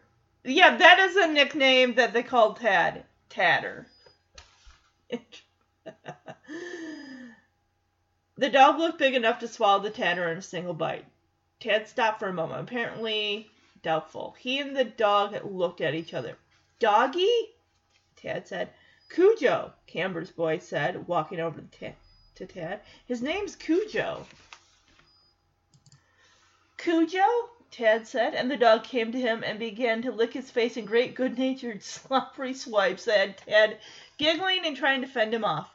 He turned back to his mother and father, laughing the way he did when one of them was tickling him. He took a step toward them, and his feet tangled in each other. He fell down. Suddenly the dog was moving toward him, over him, and Vic, who had his arm around Donna's waist, felt his wife's gasp as well as heard it. He started to move forward, then stopped. Cujo's teeth had clamped on the back of Tad's Spider-Man t-shirt. He pulled the boy up. For a moment, Tad looked like a kitten in its mother's mouth, and set the boy on his feet. Tad ran back to his mother and father. Like the doggy! Mom, Dad, I like the doggy! Camber's boy was watching this with mild amusement, his hands stuffed into the pockets of his jeans. Sure, it's a great dog, Vic said. He was amused, but his heart was still beating fast. For just one moment, he had really believed that the dog was going to bite off Tad's head like a lollipop. It's a St. Bernard, Tad, he said. St. Bernard? Tad cried and ran back to Cujo, who was now sitting outside the mouth of the barn like a small mountain. Cujo! Cujo! Donna tensed beside Vic again. Oh, Vic, do you think... But now Tad was with Cujo again, first hugging him extravagantly and then looking closely at his face. With Cujo sitting down, his tail thumping on the ground, his tongue lolling out pinkly. Tad could almost look into the dog's eyes by standing on tiptoe. I think they're fine, Vic said. Tad had now put one of his small hands into Cujo's mouth and was peering in like the world's smallest dentist. That gave Vic another uneasy moment, but then Tad was running back to them again. Doggy's got teeth, he told Vic. Yes, lots of teeth, Vic said.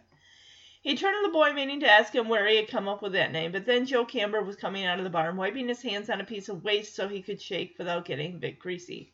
Vic was pleasantly surprised to find that Camber knew exactly what he was doing. He listened carefully to the clunking sound as he and Vic drove down to the house at the bottom of the hill and then back up to Camber's place. Wheel bearing's going. You're lucky it ain't froze up on you already. Can you fix it? Vic asked. Oh, I fix it right now if you don't mind hanging around for a couple hours. That'd be alright, I guess. Yeah, because who wants to fucking sit there for a couple hours with nothing to do? This is 83, mind you. He looked toward Tad and the dog. Tad had gotten the baseball Camber's son had been hitting. He would throw it as far as he could, which wasn't very far, and the Camber St. Bernard would obediently get it, bring it back to Tad. The ball was looking decidedly slobbery. Your dog is keeping my son amused. Cujo likes kids, Camber agreed. You want to drive your car into the barn, Mr. Trenton? Just before they left, Camber's boy, whose name was Brett, actually lifted Tad onto Cujo's back and held him around the waist while Cujo patted obediently up and down the gravel dooryard twice. As it passed Vic, the dog caught his eye, and Vic could have sworn it was laughing. So, of course, the next thing that is going to set off in the book, which comes into play, all you hear about is there's a problem with the Sharp cereal dye that is in a particular Sharp cereal. It's a red dye that looks like blood. It's causing kids to puke red dye, which looks like blood, or have diarrhea that looks like blood. Sorry to be graphic, but now that's causing a problem with the cereal, and it's creating a bad name. Now the professor's slogan, nope, nothing wrong here, is being called into question, along with Vic and Roger, who created the professor. Now this is all they're in hot water now. It sucks because they could easily lose the Sharp account, which is who they created the professor for. They could just take them and say, well, we're going to have to go in a different direction. And also, this is what's going to lead to Vic and Roger having to be gone for 10 days to come up with a new idea, a new slogan, a new way to kind of turn things around to get people interested. Like, don't worry, it's been taking situations under control, it's being handled. They're making sure the dye isn't going to become an issue again. And it just sounds like a lot of, and I don't know shit about that, rebranding stuff. But now, because of Tad's nightmares in the movie, Vic has taken it upon himself to help his son by creating the monster words, which, if you want to call it a nursery rhyme, it's just something to help Tad cope with being in the dark. And by saying the monster words, I'm going to play this clip as you hear Vic telling Tad the monster words as he's carrying him through his darkened bedroom with a flashlight. Vic is checking the closet, and it's like, alright, where else you want me to check, buddy? Under the bed. Okay. Nope, no monsters under there. Too small for you. And then he also says no monsters outside Tad's window. You can't hold on out there because, you know, the wind and all that. Monsters, stay out of Tad's room. You have no business here. No monsters in Tad's closet. It's too small for you in there. Where else? Under the bed. Okay. No monsters under Tad's bed. You cannot fit under there. No monsters outside Tad's window. You can't hold on out there. Nothing will touch Tad. Nothing will hurt Tad. All through this night. Okay? They have no business here.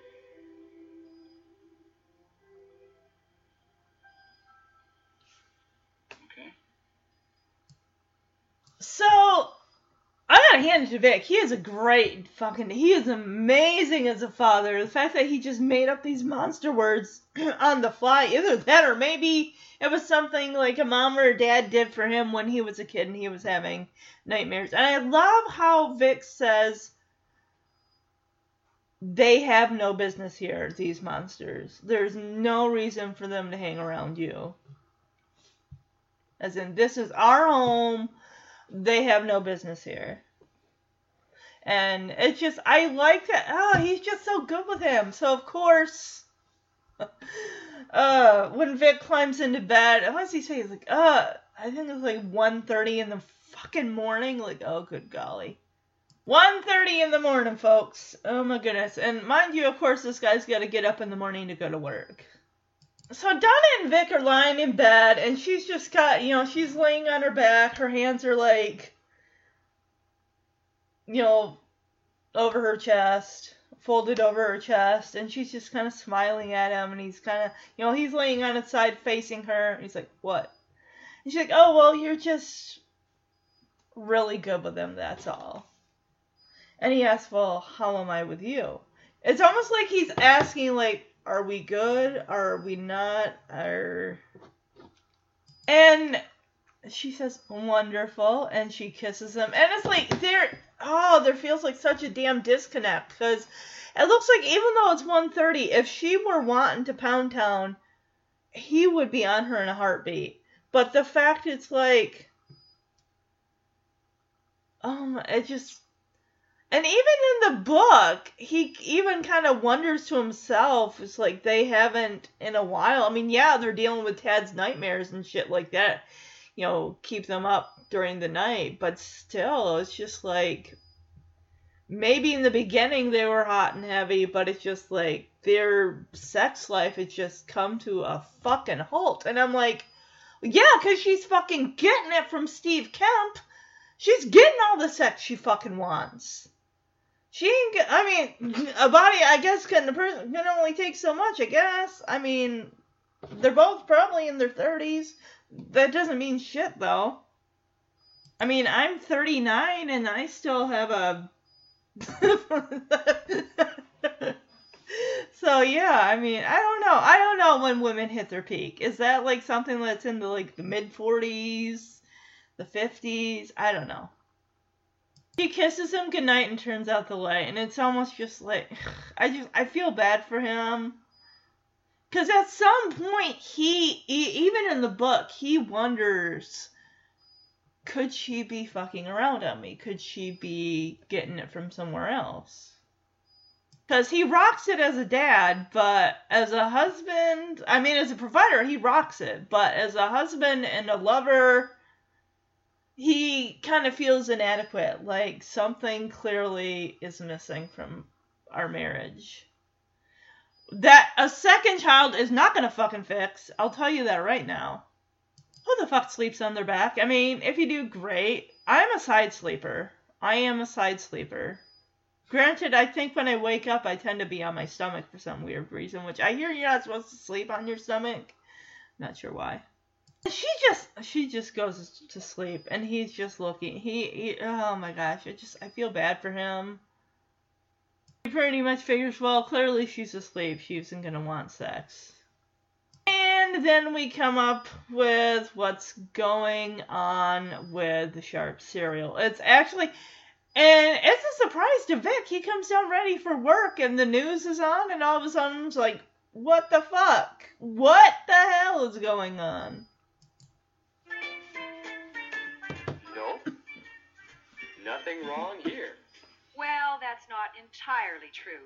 This morning, thousands of people across the country reported internal hemorrhaging after eating Sharp cereal products. The scare, however, proved to be a false alarm. Doctors report today. Hi, Pat. Despite that fact, the scare has reached alarming proportions. Sharp cereal has been unavailable for comment. No, nothing wrong here. Go fuck yourself. That's our ad campaign. They recalled the whole goddamn cereal. There's no harm done, is there? No harm done, Donna. That guy comes into America's living room and he says to kids, he says, trust me. I understand. No, I don't think you do. You see, we created that guy, Roger and me. He's our brainchild. I understand. And these kids, they go out and they buy the cereal. All the Sharp cereals. All of them. Brand 16, All Grain, Cocoa Bears, Twinkles. And now, kids all over the country are peeing and puking red dye and scaring the hell out of their parents, and we told them to buy it. The Sharp Professor is us. That's our ass. Roger's in line. You'll work it out. You always have before. All right, look, I appreciate this isn't a world crisis. This is not a mass suicide or anything. That'll be Roger. Hello? Yeah, sure, Roger. Hold on. It's Roger.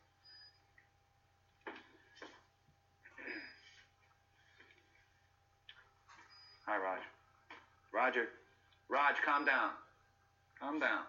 We'll work it out. We always have before. Oh, he's throwing her words right back at her face. Oh, okay.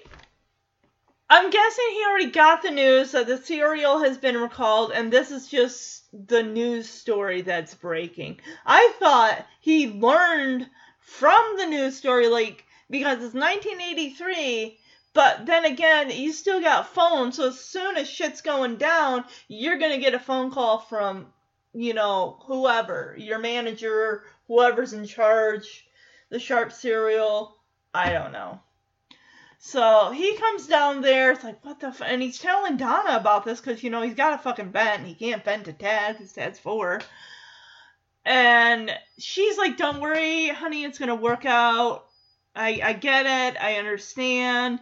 And Vic is all like, well, I appreciate your sympathy here. I mean, I get it, it's not a mass suicide, it's not a world crisis here, but this is my job. This is, and he's even saying, me and Roger, we created the professor. You know, that's our creation, and now we're getting fucking backlash.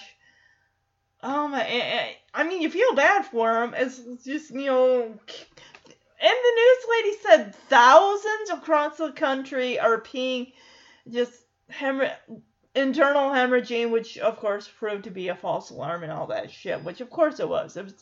I thought there was something in the trivia that this is kind of a play on something that did happen with a particular cereal that had red dye in it, whether it was Frankenberry or something. So, I'm going to play here.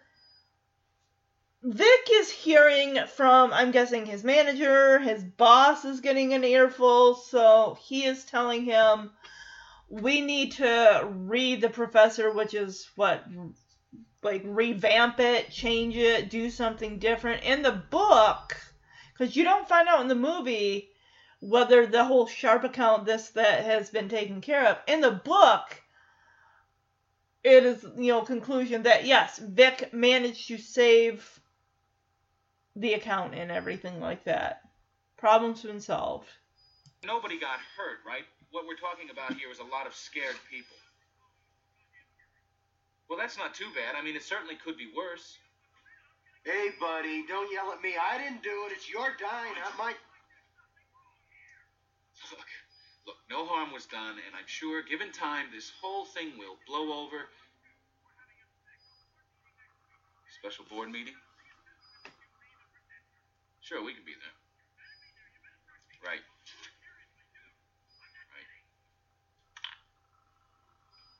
To reassess our position, read the professor. We lost the Sharp account. Oh, if you can hear it in that clip, listen to his fucking manager or whatever. He's like, you better start taking this serious like that. What the fuck? Damn, dude. Slow your fucking self down. I mean, his boss seems overly exaggeratingly angry. I get it, it's a situation, and the fact that Vic is like, don't worry, I'm sure in time this whole thing will blow over, and then the guy's like, well, there's a special board meeting, you better be there, you better start taking this seriously. I'm surprised you don't you take this seriously, I will drop your ass. Because, Vic, I mean, that fucking house, he is making some major fucking dough with that job. But Roger, of course, is feeling from, about the fucking die that was used, like, hey, buddy, don't jump on my ass, that's your die, that caused the fucking problem. Roger hangs up, he's like, well, we lost the Sharp account. Well, I'm not surprised, but then again, it's not... What? Don't come up with a slogan that says, nope, nothing wrong here, because if shit goes down, it's going to come back to bite you in the ass with that fucking slogan. So now we're going to go over to Camber's place, and we see Cujo is really, he's starting to, it's a slow burn with this rabies, where loud noises irritate him, and Joe is working on a car, there's a lot of noise coming from the barn, and Cujo he can't stand that noise. I mean, in the book, it's a lot of, not a lot, but it's internal, my gosh, there are so many POVs. We also get POV from Joe's best friend, Gary. And there's a scene with Gary and Cujo. Cujo's hanging out with Gary. Gary gives him dog biscuits. And this and that. And it's just, you also, Cujo is fighting inner demons as the rabies is kind of slowly taking over his personality. He's wanting to bite people, but he shows restraint. And just these images of what he wants to do to his family members, just ripping them apart, all this shit. And it's like he's fighting his inner demons and resisting as this disease is taking over his mind. And he just has no appetite, he doesn't want to drink. Yeah, that's another thing. I thought hydrophobia was another word for, or hydrophobia, earlier word for rabies that actually gets brought up in the movie Old Yeller. Because that's in the 1800s or whenever the fuck. And, the guy there is a lot of animals around these parts have hydrophobia. And, Cujo just has no interest in eating or drinking water, which I remembered that report I did in 10th grade in English class on rabies, on Stephen King's book Cujo, just so I could play a clip of the movie in class. Well, we all know, you can barely live 3 days without water before succumbing to dehydration, which is a big fucking part in this damn movie, which I'll get to in the book, too, definitely, because I want you, if you haven't read the book, I want you to really put in your mind, put yourself in their position. It's hotter than fuck July in Maine when they are, in the middle of this yard, there's no, tree coverage anywhere, just, oh my goodness. I mean, if you think about it, You go to your car, it's been sitting for 8 hours, you get out of work, it's daylight, it's 90 plus fucking degrees, you open your car door, a wave of heat just blasts you in the fucking face. Imagine sitting in your car and not really being able to have your windows down because a St. Bernard is attacking you. You would be fucking dead from that damn heat. It's not like they had, I don't even think like those window like cover things that, sun shield shit. I don't think that would fucking help. Plus they're driving a fucking Pinto that's got this big ass like fucking hatchback like extra windshield basically in the back. So you're getting like sun soaked from both fucking ends of the vehicle. There's no real escape from it. Okay, I want to note something here. And like I said, I've watched this a billion times since I was 11. And now, watching it for the podcast and watching it just this closely, I'm picking up on things I might never have picked up on before. And this is having read the book also. But Joe Camber, he's in his barn garage auto shop working on something that's causing a lot of sparks, a lot of fucking noise. And Cujo, like I said, rabies probably affects his hearing, makes him really hypersensitive to shit. But the way, and I want to rewind it and watch it again. At first I thought, it's just a dog being annoyed by the sound. No, when he turns slowly, he lifts his head and he looks at Joe.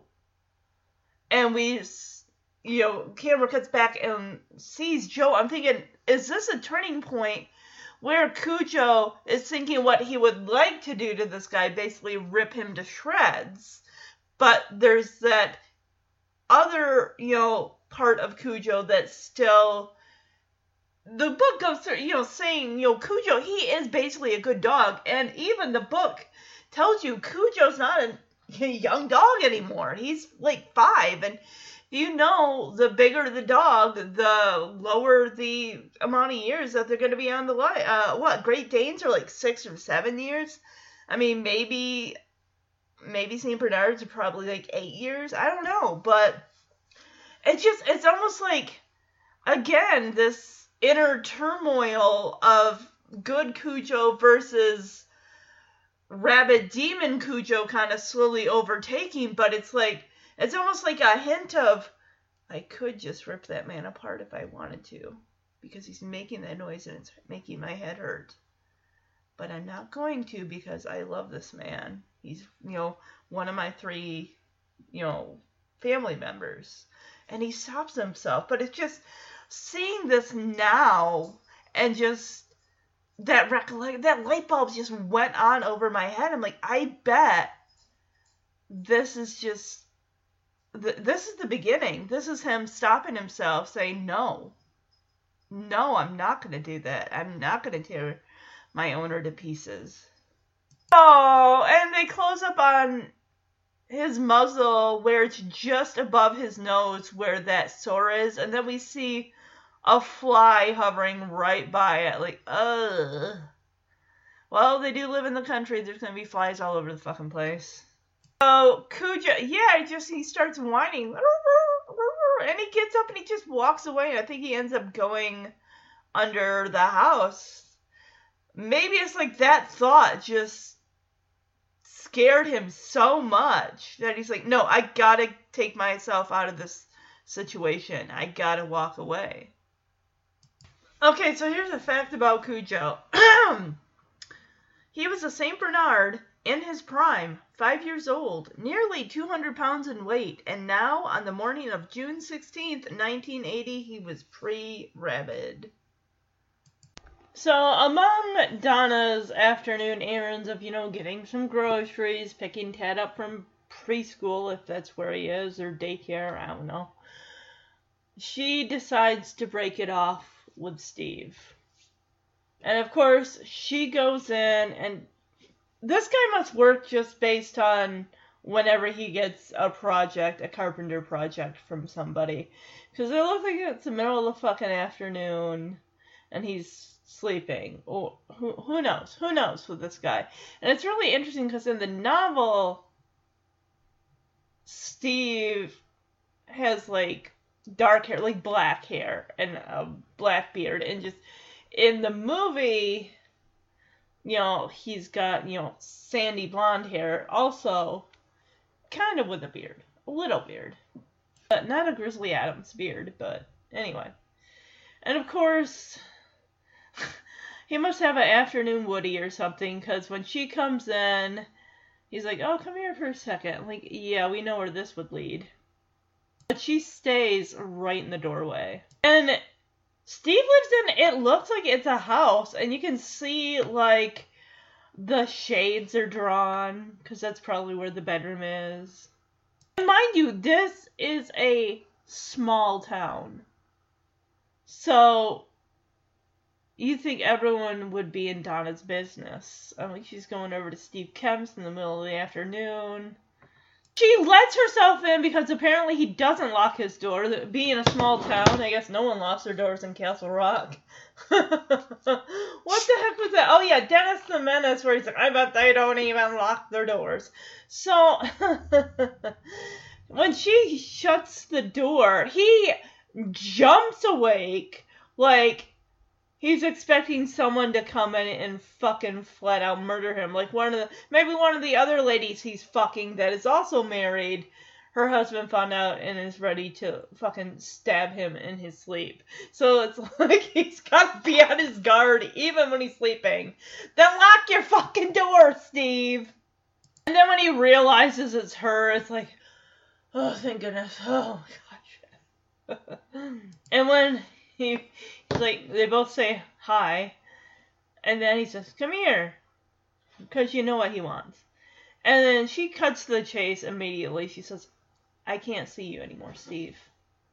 And he sits up and says, well, it's a little late for that, isn't it? Because she's in his home. Like, he probably thought she was coming for an afternoon rendezvous.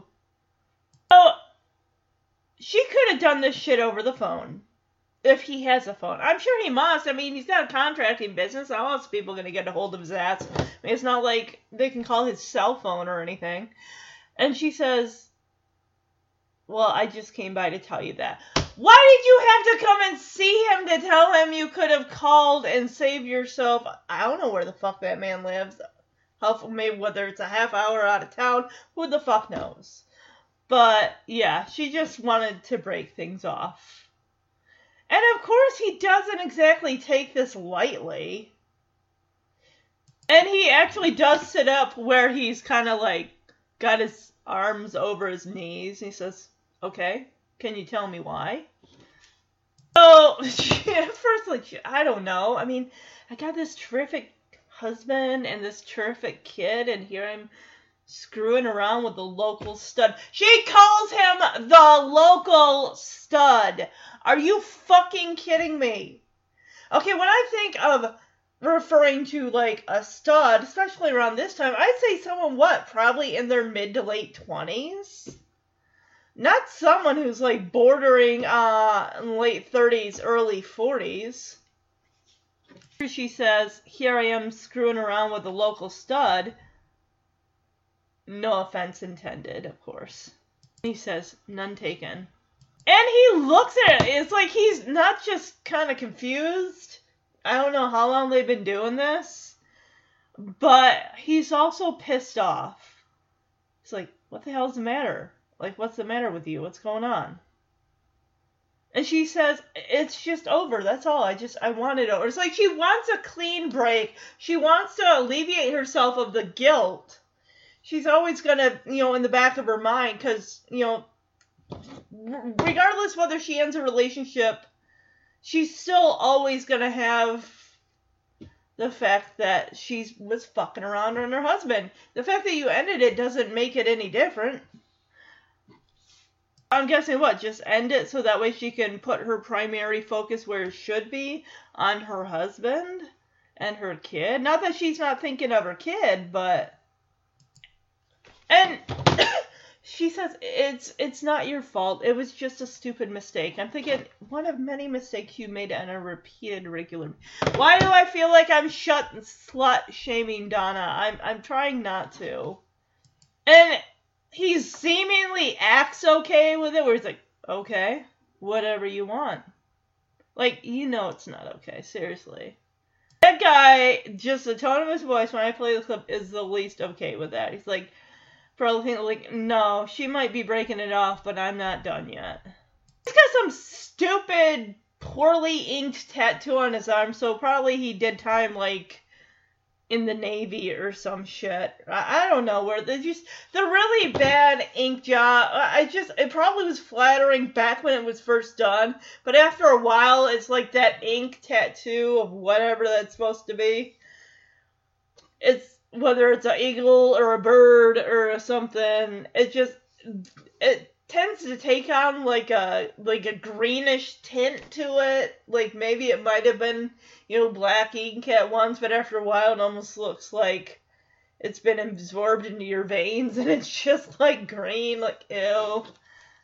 Not flattering at all. She puts a hand to her mouth. Sorry, and then she leaves. She is so apologetic with him. He gets his pants on. He climbs. As soon as she shuts the door, he rips those blankets off. He jumps into a pair of jeans. I mean, this guy could get an award for someone who could put their jeans on pretty fucking fast. So she's walking to her car, has no idea that Steve is following behind her, and then we cut to who just happens to be in the neighborhood, driving down the road. It's Vic in his Jaguar, and when he passes the street that Donna's car is parked on, he looks for a split second, sees his wife there, probably wondering what the fuck is she doing this, and then not only that, he sees Steve coming up behind her, grabbing her by the arm and pulling her around to face him. Like, getting in her damn face. And he's like, the fuck? So, of course, Vic does a U-turn, and then and it looked like there was plenty of space between him and the car that was a ways back for him to be able to do a U-turn, even though they probably don't allow that on those streets. But still, someone decides to honk at him, like, what the fuck?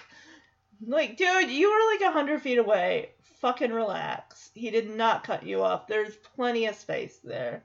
Yeah, he's driving around, and he's just driving down there, and he turns his head, looks out of the corner of his eye, and then he turns, really looks as much as he can while he's driving down the road. He's probably, the fuck, I know that Pinto. There's my wife. What the fuck is Steve doing manhandling? He's basically manhandling Donna.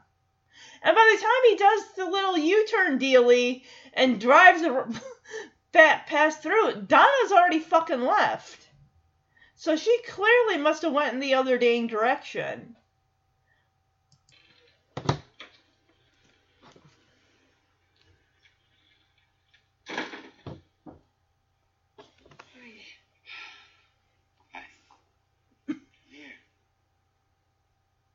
Can't see you anymore, Steve.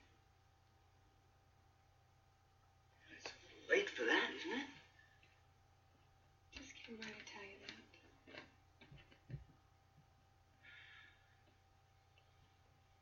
Okay. Can you tell me why? Jesus, I don't know. I got this terrific husband and this terrific kid, and here I am screwing around with the local stud. No offense intended. What's the matter? It's just over, that's all. I want it over. It's not your fault, is it? It's just a stupid mistake. Okay. Whatever you want. No, he's not gonna let it go.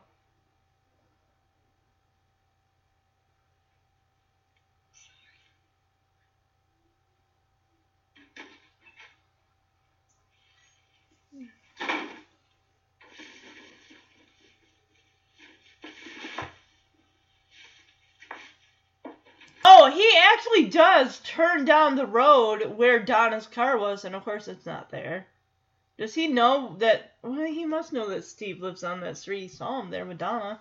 I mean, I can imagine he's probably like, what the fuck is she doing down here in this part of town? Why is she going to Steve's place?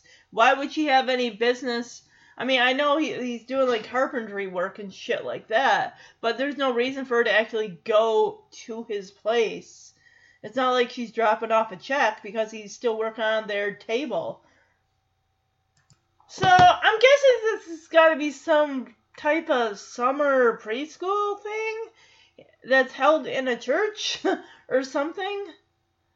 Because here comes Tad with his metal Pac-Man lunchbox.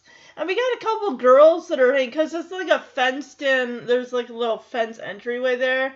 And as he's coming up, we got two girls that are playing jump rope right in the fucking entranceway. So basically anyone who tries to come through the entranceway, like Tad just did, they're gonna get fucking clotheslined with that fucking jump rope.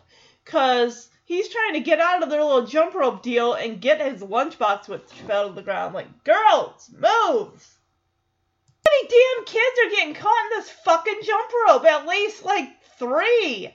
And Tad. Move the jump rope somewhere else. Not in front of the entrance exit way of that, like, preschool, daycare, whatever the hell. Damn, it is foggy. It is looking like where that car is parked, and then just off to the side of it. It is, but then again, I mean, this movie, it's supposed to be set during the summer, but it's like April. And you guys know, like, April is usually a month of transition. It's still kind of winter-ish, even though it technically is spring, but it's like, that seems like April is all about rain, fog, transition from winter into spring. Yeah. So, yeah, Donna's just been sitting there.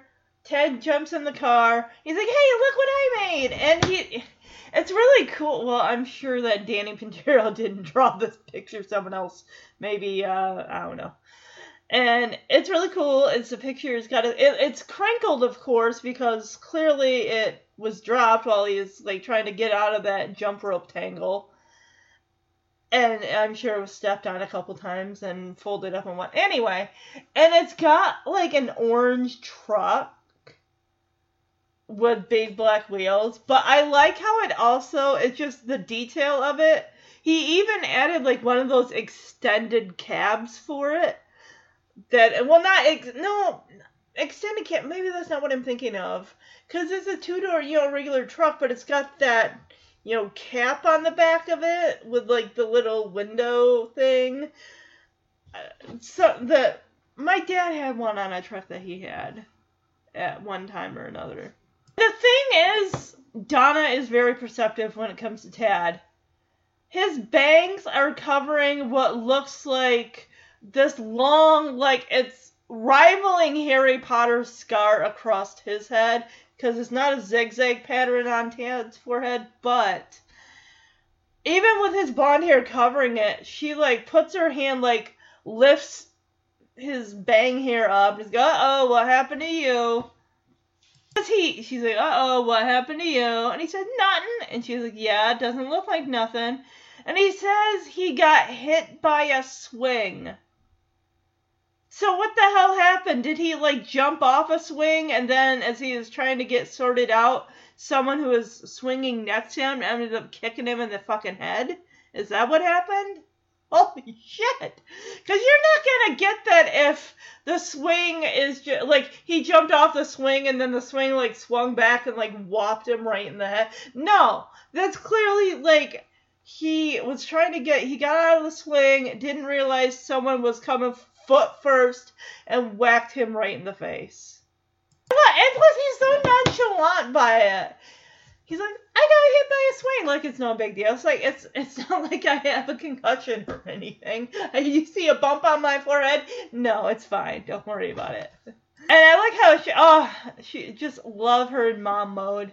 She's like, all right, come here. Let me make it better. And she gives him a kiss on the forehead. And I love how Tad just wipes it away, and he's got this little smirk on his face. Let me make it better. Mwah. And then she does the, oh, all right, overdone with Gone, right? And he says, overdone with Gone. Yeah, of course we know in 1983 kids did not have the type of booster seats like he most likely would be in till he's like maybe 8 years old or something like that. I don't know the age limit, like I said before. But no, he sure as hell would not be sitting up front. So we do see the Pinto acting up. We're passing a graveyard. And we see it kind of, and it's like, and of course, Tom's like, fuck. But Tad thinks it's like, it's fun. She's like, oh, you like this, huh? He's like, yeah, it's fun. Like, you would say that. You're not in the driver's seat dealing with the problem. I don't know shit about cars as far as what this problem is. I'm just going to throw a line out there and say maybe something to do with the fuel pump. Or something, because the way it just, like, it's almost like the car's, like, not getting a lot, like, something's going on that it's, like, chugging along, like, it's not being fed enough gas, like, something's fucked up about it. But who the hell wants to drive an unreliable car? And not to mention, he's driving a fucking Jag, and she's stuck with a piece of shit Pinto. Like, dude, you make advertising money. You couldn't get your wife a more reliable car? Doesn't have to be brand ass new of 1984 or 1983 or whatever, but something at least. Granted, if that were the case, we wouldn't have a movie. It looks like, honestly, you would get neck damage so you're going, like your head's like banging against the headrest. Like, how do you not get a concussion from that? Fucking hell. Here we go with the song about the... Jeremy, every year we watch this, and every year we comment on this fucking weird-ass song. I see your hiney. It's nice and shiny. If you don't hide it, I think I'll bite it. And then she does a... or the biting motion with her mouth. I don't fucking know. What the fuck is this song? It's weird. They sing it again on the way to Joe Camber's place. And then there's another time where this song sounds like something they just made up. I'm gonna research that and see if that is an actual song.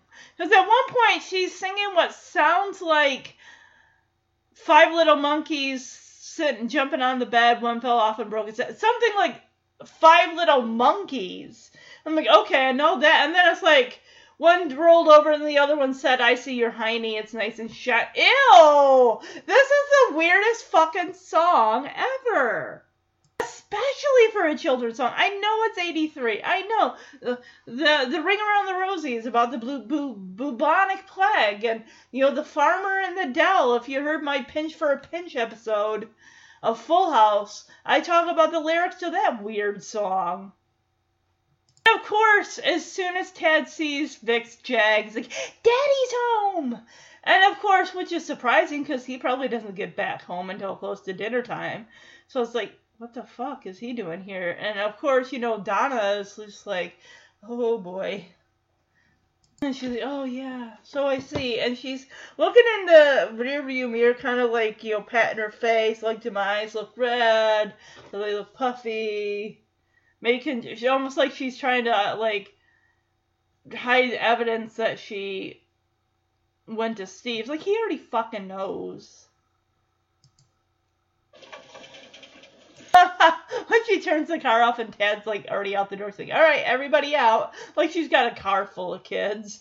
That's just her and Tad. So he is very brusque with his answers. She's like, oh, hi. He doesn't say anything as Tad runs up the steps and Vic picks him up. And she's like, oh, home early, huh? He's like, yeah. His answers are very short and clipped and brisk. Like, yeah, there's something going on. And Tad's story changes when Vic asks, what happened to your head? He says, fell off the swing. I thought he got hit. Okay, maybe he fell off the swing, and then as he was trying to get up from the ground, someone came along and, like, feet first, like, boosh, like, hit him. Like, you gotta be careful. That's a dangerous area, the playground with the swing. I was a kid once, too. I know. Who of us hadn't, like, let's see if we can get the swing going and jump off the swing. Who hasn't?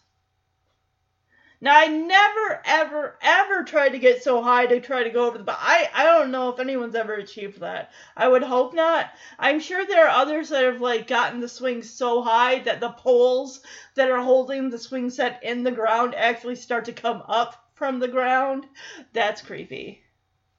So, Vic sets Tad on top of the Pinto as Donna's trying to get the latch open on the hatchback to get the groceries out. She's like, Pinto's doing that thing again. You know what I told you about last week? Yeah, it's still fucking doing that. Just the first mention, like, well, I'll have to take it up to Campers. And she's like, yeah, I've heard that before. So, even Vic doesn't here let me see the scratch on your head. So he goes to lift up Tad's bangs, and it's always like, no, Daddy, don't want to kiss me on the forehead, because he starts to, like, crawl across the top of the car. And Vic's like, no, come here, it's okay. So, of course, Vic's like, hey, you want to play some baseball? And Tad's like, yeah. And of course, Donna says, there's a load of groceries here, Tad. That's your job. And of course, Vic undermines her and says, no, not today. And says, hey, buddy, go get your mitt. You left it on the front lawn again. And Donna's like, okay. I'm just thinking, what is Tad going to be able to bring in? Those grocery bags are as tall as he is. Yeah, because when she says, there's a load of groceries here, Tad, that's your job. And Vic's hugging Tad and says, nope, not today. And then tells Tad to go on and get his mitt. And Donna just is like, okay. Well, it's almost like when Vic asks Donna, like, so, what'd you do today? It's almost like he's kind of hoping she might confess. Like, oh, I stopped by Steve's today. But no, she said no groceries, errands, the usual. And he's like, oh, yeah? And then, of course, she changes the subject to his job, which I'm sure he doesn't want to talk about. Because he's like, oh, yeah, she asked if Roger came in. And Vic's like, no, he's still in mourning over the Sharp account. He's, like, crying in a huddled mess in his bed in a darkened room, and he won't come out or something. Apparently what his wife said. I don't fucking know. She honestly is really avoiding eye contact with him as she's saying it. She's got like a 6-pack of the glass Coke bottles. I love the plastic bottles and the cans. No way in hell. And it's funny because I remember in our kitchen, onto the right side of the sink, on the side of it, there was a Coca-Cola, like, bottle opener thing that you could just take, I guess, the side of the Coke bottle, or what, even beer, whatever the hell, and, just kind of nudge it upward, like, on its side, and nudge, like, that part to get that off, and I just thought that was the coolest thing. I don't think I ever used it. But did any of you have something like that? Like those openers that are just kind of like for the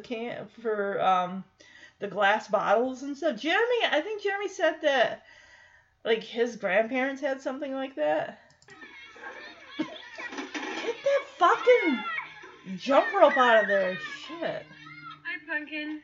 Hey, look what I made. Hey, that's really nice. It's better than I could do. Uh-oh. What happened to you? Nothing. Yeah? Doesn't look like nothing. I got hit by a swing. Uh-oh. Come here. Gotta watch that shit. Mwah. Well, overdone with gone, right? Overdone with gone. You're gonna come up with a new philosophy. I don't think that's a healthy philosophy for a 4-year-old. Overdone with gone. Overdone with gone. God, listen to this car. He's not normal. You like this, huh? It's fun. Yeah, I love getting banged in the back of the head with a headrest. song is so gross.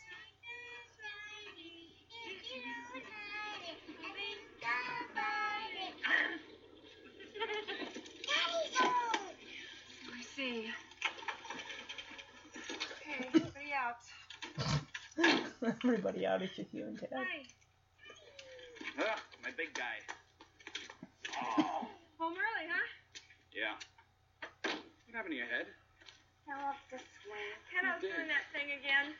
I'll have to take it out the cameras. Let me see. Yeah, I've heard that one before. Come here. Hey. Would you like to play some baseball? Yeah. Would you? There's a load of groceries here, Ted. That's your job. The groceries that are as tall as he is. Go on. Go get your mitt. You left it on the front lawn again. Go on. Okay. I'm undermining her parenting. So what'd you do today? Well, you know. It's almost like he's hoping to confess. Groceries, errands. Yeah? Roger come in today? Those No, eggs are he's just still sitting mourning for the account. right on top of the groceries. Like, those are gonna tip, they're gonna fall, they're gonna break. So here, now we're going to the Camber house where Joe just zooms in, kicking up a cloud of dust in that driveway with this truck of his. He goes into the barn and sees something there that surely was not there the last time he was in that barn. And no, it's not a rabbit Cujo, but we do, before we even see Joe coming into the yard with his truck, we do see Cujo, and he is becoming lesser like the adorable dog that we saw in the beginning of the movie. He's got goopy eyes. It's just no amount of wiping would remove the goopiness from under his eyes. And you hear the growling, like the low undertone growling from him as he gets up and he walks away. And then he settles underneath the house. So, yeah, as I said, Joe goes in the barn and he sees this contraption. And I don't know who the fuck wrapped it because it's a piss poor job. Like, they're trying to hide what it is. And he's like, well, I sure as fuck didn't order this, so who the fuck did? So he goes into the house. And he's like, what the hell is that out there in the barn? I sure as hell didn't buy that. And Charity, who's fixing dinner, or whatever it is, she's fixing a meal for Joe. I guess he gets steak and everyone else gets, like, leftover meatloaf from 2 nights ago. Or maybe that chicken that... It's an engine hoist. And even Brett's like, you kept telling me that you needed one. And of course, you definitely can tell a difference in this family and even this relationship between Joe and Charity. Joe calls the shots around the house. He is physically abusive with his wife. The way that he grabs her arm and yanks it. My good grief, he and Steve are so fucking similar. But anyway, yeah, he grabs her arm and whips her around. It's like, you tell me what the fuck you're up to. And she is just like, sit down, eat, and I will tell you. Okay. And she asks him, well, can't you use it? And Steve grabs a beer out of... And Joe grabs a beer out of the fridge. I cannot talk today. I'm sorry. Bleh. He grabs a beer out of the fridge. He's like, well, we damn well can't afford it. And both Brett is eyeing his mom like, come on, Mom, just tell him. And she's just waiting for the perfect moment. He's sitting down. He's got his beer, popped his beer open. He's got a steak. And she pulls out from the bodice of her dress. I don't know what you call it. Like the booble dressel area. I don't know. She pulls this piece of paper. She won the lottery. Woo! $5,000. And I don't know why before in the past I kind of like, $5,000. I would fucking take $5,000 right fucking now. I would be absolutely cool with that. I know $5,000 doesn't seem like a lot, but to some, it feels like $1 million. And again, this must be the dog that apparently died from bloat while filming, because this dog is in... Because it does say in the tribute, like, the main dog, like, that's in the beginning of the movie and a little bit throughout, died of bloat. And I think this must be the one. This is the short-haired one with the overly wrinkly face. And he's just settling below the house because he clearly feels like shit, this poor dog. A hydraulic hoist. An engine hoist. How the fuck else you gonna get those engines out of those cars if you gotta work on an engine? That is the biggest loaf of bread. Does Charity have a bread maker in that house somewhere? Because that is fucking huge. That is the kind that is the size of bread that looks like it would come straight out of a bread maker. I swear, when my grandma had a bread maker, and when we go into the house and everything, it would smell like fresh bread. It would smell so damn good. Like these big ass slabs, like the size of a steak, slabs of bread. The thick cut, really, like thick, like steak cut, like slabs of bread. I mean, the taste of the bread, honestly, I'm going to be honest here and just say, I mean, it's okay. I honestly like the smell of the bread cooking versus the overall taste of the aftermath of the bread. Oh, yeah, he grabs her wrist while she's cooking his fucking steak, by the way, in the frying pan. He grabs her arm and says, "You tell me what the fuck is up here, Charity." And she, "Sit down, eat, and I will." Yeah, I can see, like, the mixture here of, like, egg white / whatever, sugar, what. It's like a mixture of stuff that they put on the dog's face, showing, goopiness and all this stuff. It definitely looks like yolky egg white just running down the side of the dog's, just down its eyes. Like, ugh. The dog's eyes are already, I mean, they rival a bloodhound's with the red-rimmed eyes. She even asks him, "Can't you use it?" He says, "Well, we damn well can't afford it." And it's like, well, about that. We actually can afford it. Classic wife beater. Tank top. Oh, we call them tank tops, but it's fitting for that guy because he is just an asshole to his wife. Oh, is Brett eating steak too? Brett keeps eyeing his mom and watching his dad's response. Like, Mom, are you gonna tell him? Come on. She's slow. I love how she pulls out this folded over multiple times piece of paper, and it's not in her, like, bra of her dress area. It's more like just under the strap.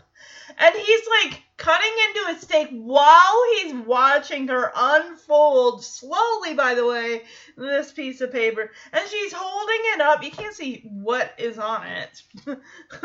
He's probably like, what is she doing? What is that? Is that divorce papers?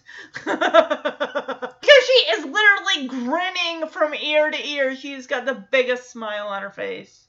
She says, "I won the lottery." I love how she just smiles. She is so proud of herself. And I love how she's got, like, her hands are kind of, like, supporting, like, her lower back. And she's just so proud. She doesn't even read it, because I don't know what you could read on that thing. Oh, they also have A1 on the kitchen table. And I don't know what the fuck type of beer that's supposed to be.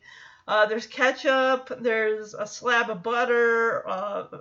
Like a stick of butter on a plate. So she even tells him, $5,000. And he doesn't even, he's just too, cutting into his steaks. Like, when do we get it? And she's like, 2 weeks, a little less. Is that really, I mean, maybe that's how it worked in 83. For anyone out there who's even won the lottery, even won a little bit, or especially something in, like, the thousands, like 5,000 or more, Does it take 2 weeks or does it take longer? Any of you out there who have won the lottery, who have won at least like 1,000 to 10,000 to whatever, if you want to email the podcast at lbomwonderyearspodcast@gmail.com and give me a heads up like, hey, this is usually how long it takes. Yes, I could probably look it up on Google, but I want to hear from the people who personally won the lottery, 5,000, 1,000, or 10,000 or higher up. I want to hear what your experience is with getting, your winnings. So, yeah, definitely. And Charity's voice just kind of falters on it's got like a nervous little twinge to it, whereas before she was so happy and proud, and it just seems like she's not getting the reaction from Joe she was hoping she would probably get from him. Like, this is probably just normal Joe. It's not like she was expecting him to get out of his seat and start tap dancing across the room and like take her in a dance, whatever, waltzing her around the kitchen and hugging her, because that is clearly not what Joe Camber is about. He doesn't even take off his fucking hat. And the fact of the matter is, I'm going to table that for when we get to that scene coming up, and I'll tell you what I'm talking about with this whole hat dealie. About something that's revealed later with his hat or something. I'm making more of a deal out of it than it really is, but I'll table that for when I get to that scene. He barely even glances at her. He's just stuffing his maw full of steak. He's like, thanks. Like, thanks. Like, not even really like, oh. So, is he saying thanks for the engine waste, or thanks you won me $5,000? Or both? I don't know. Really the response I think she was wanting. Anyway, Charity looks like a picture of a broken woman who's just hanging on for dear life to this marriage of, I don't know really what she's even getting out of this marriage, but she asks, like, I got you a present, Joe. You give me one, okay? I want to take, and I'm saying this all from memory, because like I said, I've seen this movie so many damn times since I was 11. And I'm 39 now, guys. So that's a lot of watchings. So, yeah. She says she wants to go visit her sister in Connecticut for a week and take Brett with her. Oh, my heart breaks for her. She is so tentative with him. So, Connecticut and Maine, are they, like, not too far from each other? Because I know that Connecticut, like, butts right up against, like, New York, right? And the same with New Jersey. Like, they're, like, people talk, like, those that live in New York and then they vacation in Connecticut, or they get a house in Connecticut that they can hang out in and watch the leaves turn or something. What made him something else besides the steak? Because he's eating something that's kind of whitish.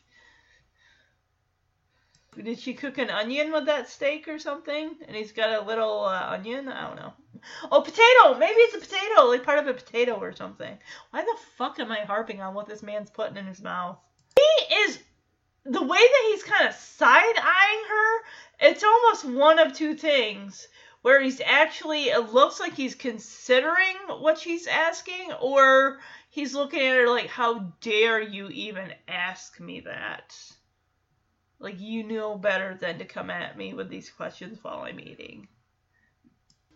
What the hell is that? An engine horse. You wanted one. It's a new hydraulic hoist you wanted. You kept telling me you need one. You tell me what the fuck you're up to, Charity. Fix it, Daddy. Can't you use it? Damn well can't afford it.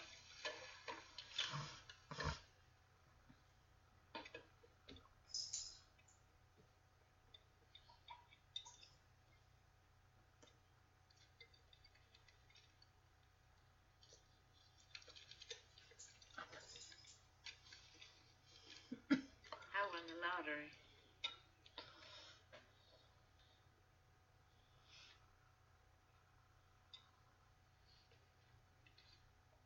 $5,000. Damn, girl. Good for you. When we get it. More like, when do I get it?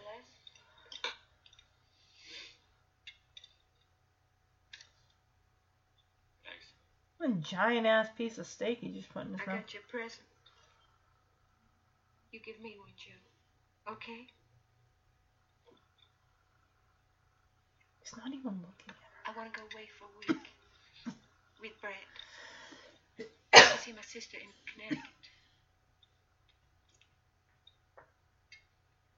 So I'm going to read real quick about Charity, and we kind of get her side. See, there are very many different POVs. Quinny, please stop playing with that. All right. More than anything in the world, she wanted to go to Connecticut to see her sister Holly. It had been 6 years now. In the summer of 1974, she remembered well enough because it had been a bad summer for her, except for that one pleasant weekend. 74 had been the year Brett's night problems had begun. Restlessness, bad dreams, and more frequently incidents of sleepwalking. It was also the year Joe began drinking heavily. Brett's uneasy nights and his somnambulism had eventually gone away. I don't know what the fuck somnambulism is.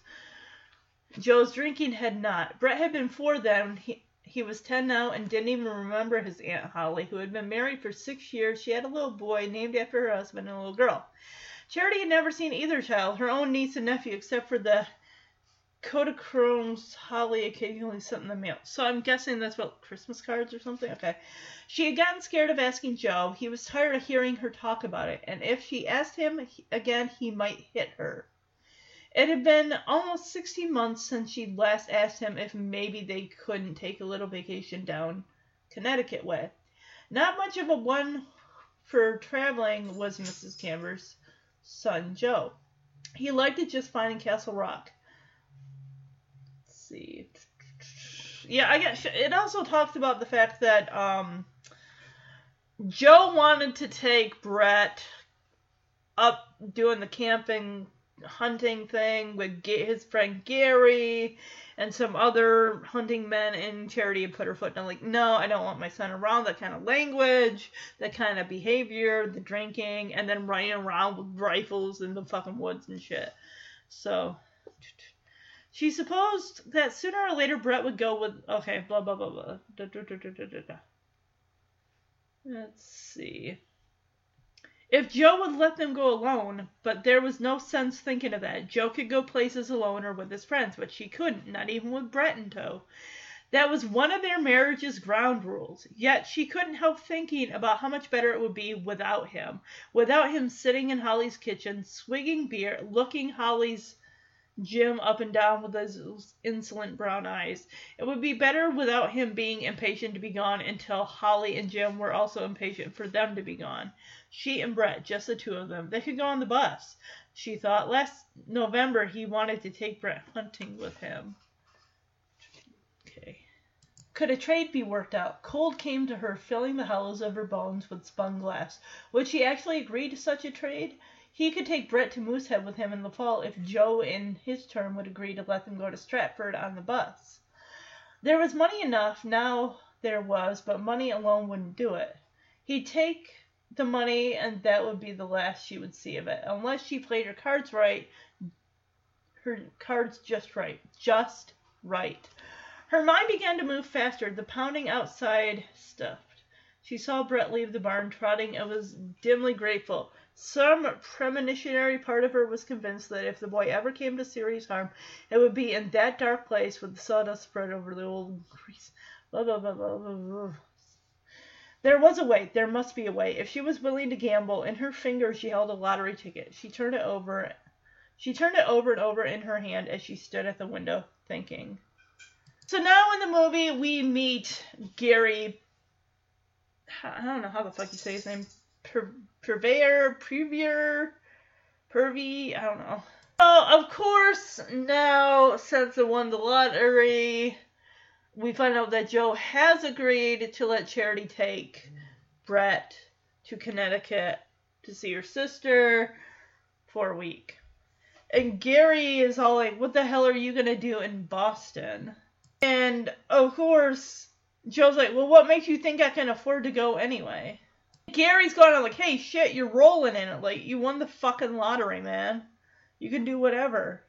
And Joe mentions something about, like, oh, you might have to dig out something from the mattress all. So, Gary, of course, knows Joe pretty well. It's like, oh, you're kicking up your heels a little, aren't you, Joe? You're gonna go right to the combat zone. Don't know what the fuck that is. Is that a porno theater somewhere? See a couple of dirty movies and try to get the clap. So basically, of course, I wouldn't be surprised if he were fucking around and his wife.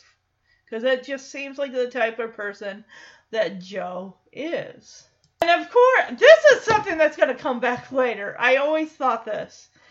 As Joe says, you better look out, pervert, or I'll sick my dog on you. And Gary's like, that dog? Seriously? Because Cujo's just laying there. Gary's like, you couldn't sick that dog on me if I were coming at you with a straight razor in each hand. Basically saying your dog ain't shit. Your dog ain't gonna do shit to me because it's a St. Bernard. The fact that Joe does not notice this dog is not in the best condition. Look at its face.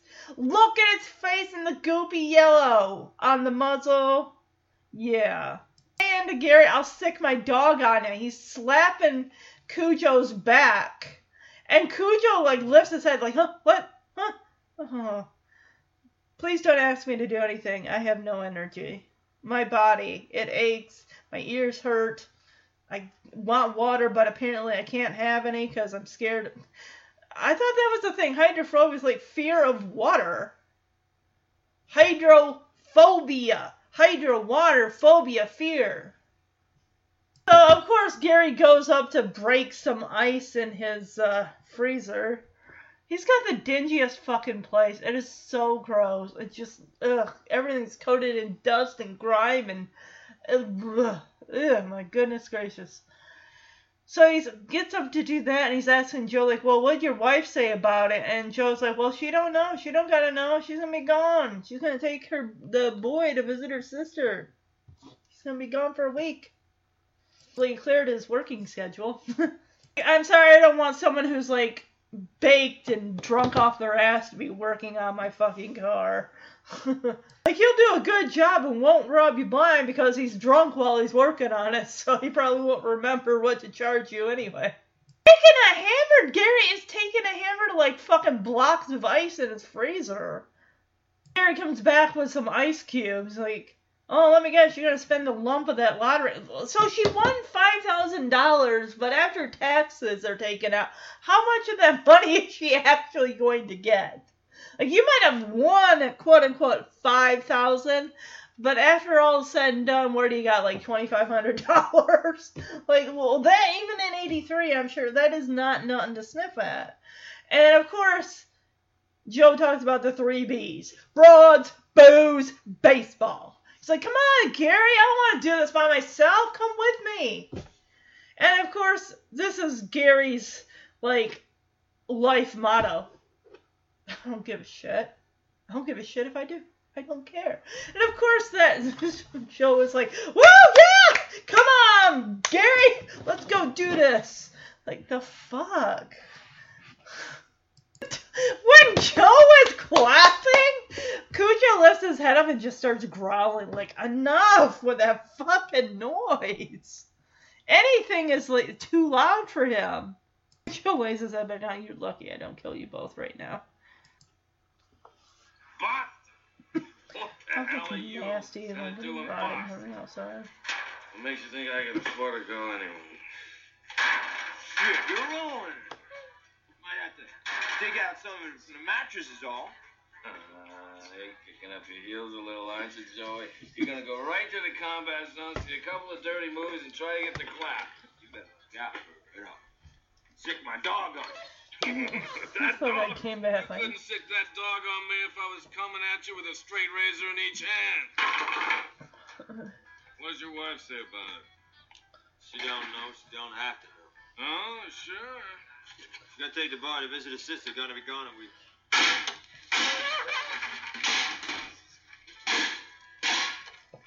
You're gonna to spend a lump of that lottery money, huh? Broad, booze, baseball. I don't want to do it alone. It's no fun. Come on. I don't give a shit if I do. Now you're talking. Now you're talking. Alright, so Vic is, I guess, cutting out early in the afternoon. I figure it turns out he's got to go on a trip anyway for 10 days, which we'll learn about later. And then we see Tad by himself playing with their little yellow bowls of paint with like green and blue and red and so on and so forth. Hanging out by himself. Looks so bored.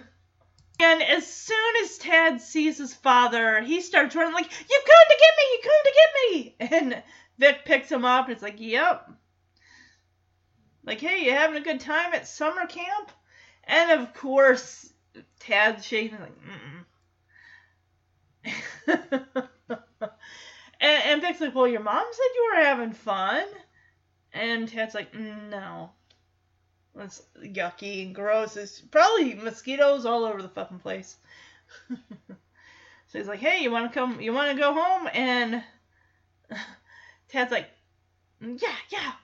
It's like, "All right, let's race me to the Jaguar." And of course, Vic pretends to have a sore knee. Like, "Oh, my knee! Oh, my knee!" When he asks, like, "Hey, you having a good time at summer camp?" And Tad's like, "Nah, it's yucky." I think in the book, I think like there was some kid who was bullying Tad, so that's another reason why he didn't want to be there. And of course Donna would say like, "Oh, Tad loves it. He's having so much fun. It looks like he's hanging out by himself." Tad just like, "I don't know why she told you that, but I'm not." Yeah, I don't honestly think that you could just come up like, "Hey, my kid's hanging out at this place. I'm just going to come and take him." I think you probably would want to give someone a heads up. Like, "Hey, this is my kid. I'm taking him." Granted, you probably have to show some ID. I don't know how that works nowadays, but I don't think you just have them like, "Hey, kid, come on." And Tad is wearing a white and canary yellow striped shirt. And of course, he's wearing the typical boy socks, which are like the yellow with the big yellow stripe, like the thinner stripes on the top and bottom. So Donna, of course, is getting laundry done, just staying inside the house. It is so fucking foggy wherever they show the outside. It's always foggy because it's April, even though the movie depicts it as summertime. And she's drinking water. And then all of a sudden, this hand comes out of nowhere and, like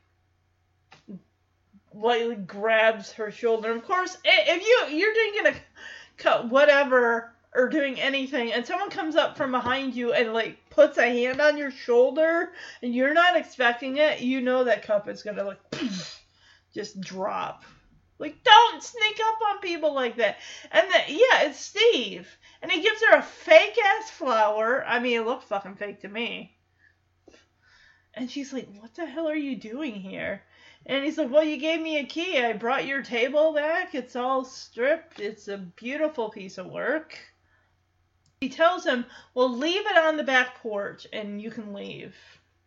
Like, "Yeah, I already did leave it on the porch." I'm thinking, and then what the fuck are you still doing here?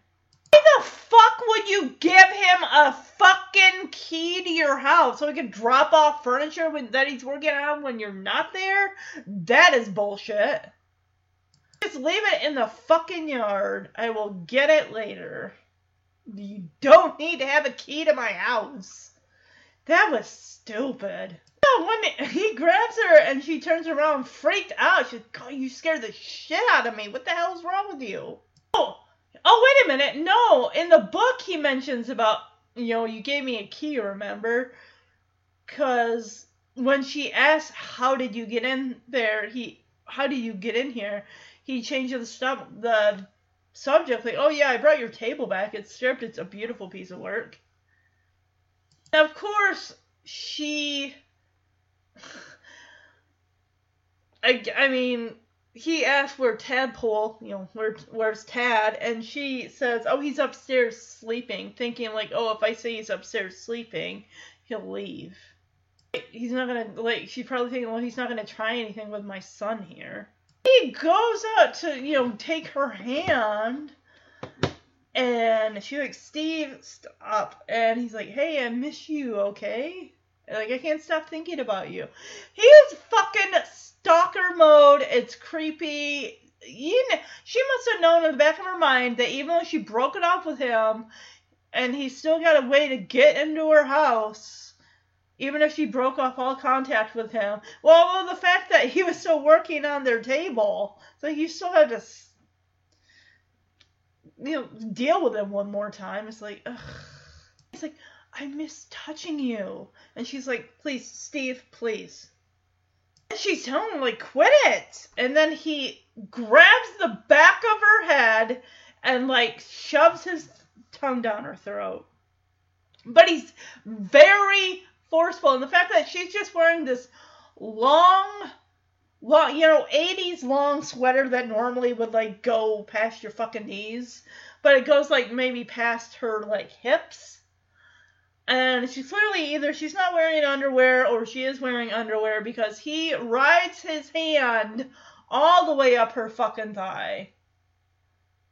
She starts, like, hitting him and just saying, it's my home. It's my goddamn home, you bastard. And just pounding his chest. And it's like, what the fuck are you doing here? Why are you bringing this into my home? Why are you bringing... It's like, I get that if she was having an affair... You wouldn't bring that into your home. You're doing it outside of your home. It's not like she's taking him to the bedroom that she shares with her husband and fucking him there. No, she's like, this is separate from my life, and this is just. And he's taken by surprise, like, what are you doing and everything? And she's like pounding his, her fist on his chest, like basically, get the fuck off me, get away from me. Then again, he's a guy that outweighs her by a little bit, and he's a lot stronger. The way that he was literally vice grip, hand on the back of her fucking neck, so she could not really break away from him shoving his tongue down her throat. He shoves her back into this table that had eggs and milk on it, which drop onto the floor, creating a mess. And I remember, the King Me that did the episode on the review of this movie had mentioned about the egg and the milk falling, on the floor, the broken egg and the milk and the spilt milk. And they're like, is that like a sign, like a symbolism for like innocence or something like that? And Steve just gets angry. He's like, what the hell are you doing? Who the hell do you think you're talking to? She like crouches on, just starts immediately wiping up the spilled milk. Like, just get out of here, okay? And in comes Vic and Tad. And Tad's like, Mommy! And immediately he stops in the doorway. He sees Steve there. He sees his mom crouched on the floor. He sees the mess. He's like, what happened? He is just so concerned with his mom. Like, Mommy, are you okay? Because Vic kind of shoos him off, like, go outside and ride your bike, okay? Go outside. And Tad just keeps looking over his shoulder like, are you sure, Mommy? Are you okay? And she's, yeah, I'm okay. Go ride your bike. Vic comes in and he looks at both Steve and he looks at Donna. And Steve immediately is like, oh, I brought your table back, but I spilled some. And Donna's like, Steve. Why does it look like Steve is kind of smirking? The thing is, Steve ducks out of there really fast. Vic doesn't say, hey, I want to talk to you. Do not go far. He just looks at Donna, who's crouched on the floor. Still, you're going to need more than that little dishcloth to wipe up that milk. That is a big ass, I don't know how much milk was in that cup, but it was a fucking lot of it. So he just looks at her down on the floor and says, yes or no. She looks at him over her shoulder. She looks up at him over her shoulder. And just, yes. Like, just, I don't know what else to say. Like, so that basically confirmed his suspicions of what he saw the other day. In the book, however, Steve actually gets a business card of Vic's that I guess was in Donna's purse, wallet, on a dresser, I don't know. And he, like, writes him a letter or something that mentions about, hey, you have a good-looking wife. You know, let me see it. Let me get it in the book here. So, when Donna and Tad were married, and shortly after they had Tad was about a year old, they were living in New York, I guess, before they came to Castle Rock, Maine. And the scene here in the book where Steve is confronting Donna about why she wants to end things with him, which is clear as fucking crystal to us, I know. We also learned that at one point before marrying Vic, Donna had been a librarian in the Westchester school system, and her own private nightmare had always been telling the kids for the third time in her loudest speaking voice to quiet down at once, please. When she did that, they always had enough for her to get through the period, at least. But what if they wouldn't? That was her nightmare. What if they absolutely wouldn't? What did that leave? The question scared her. It scared her that such a question should ever have to be asked, even to oneself in the dark of night. She had been afraid to use her loudest voice, and had done so only when it became absolutely necessary, because that was where civilization came to an abrupt halt. That was the place where the tar turned to dirt. If they wouldn't listen when you used your very loudest voice, a scream became your only recourse. She's talking about that same fear when she, is yelling at Steve to leave. Like, get out of here. You're not welcome. She even says to him, go be God's gift to some other woman. Oh, and she also says, oh, and take the bureau with you. And then, of course, he mentions something like, oh, yeah, and then I can just take it with me, and then that way your husband can come and get it, and he and I can have a chat. He sends like a letter or something, or even a note to Vic at his job.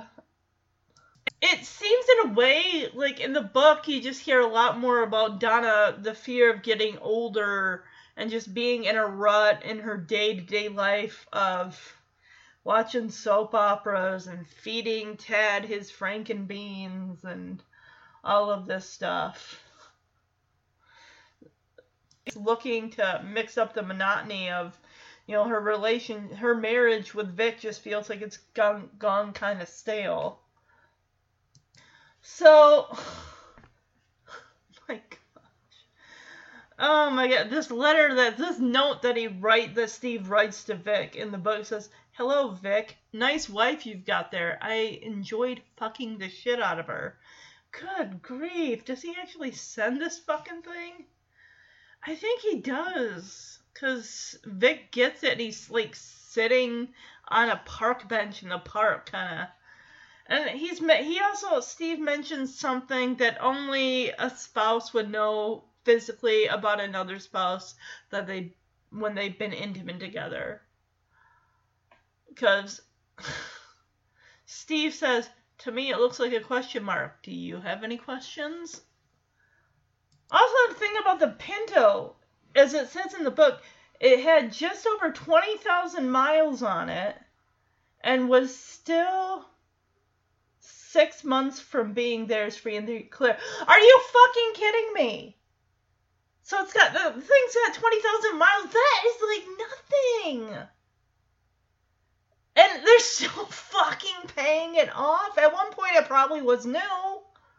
And it's given, oh my gosh, but Pintos I hear were like piece of shit cars.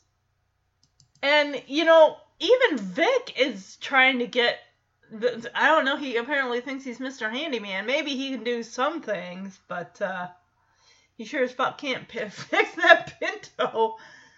And in the book, you know, because he's going to be gone, you know, Vic's going to be gone, and Donna's like, oh, I feel so stupid sometimes. If I could use a standard shift, I could just run the Jag while you're gone.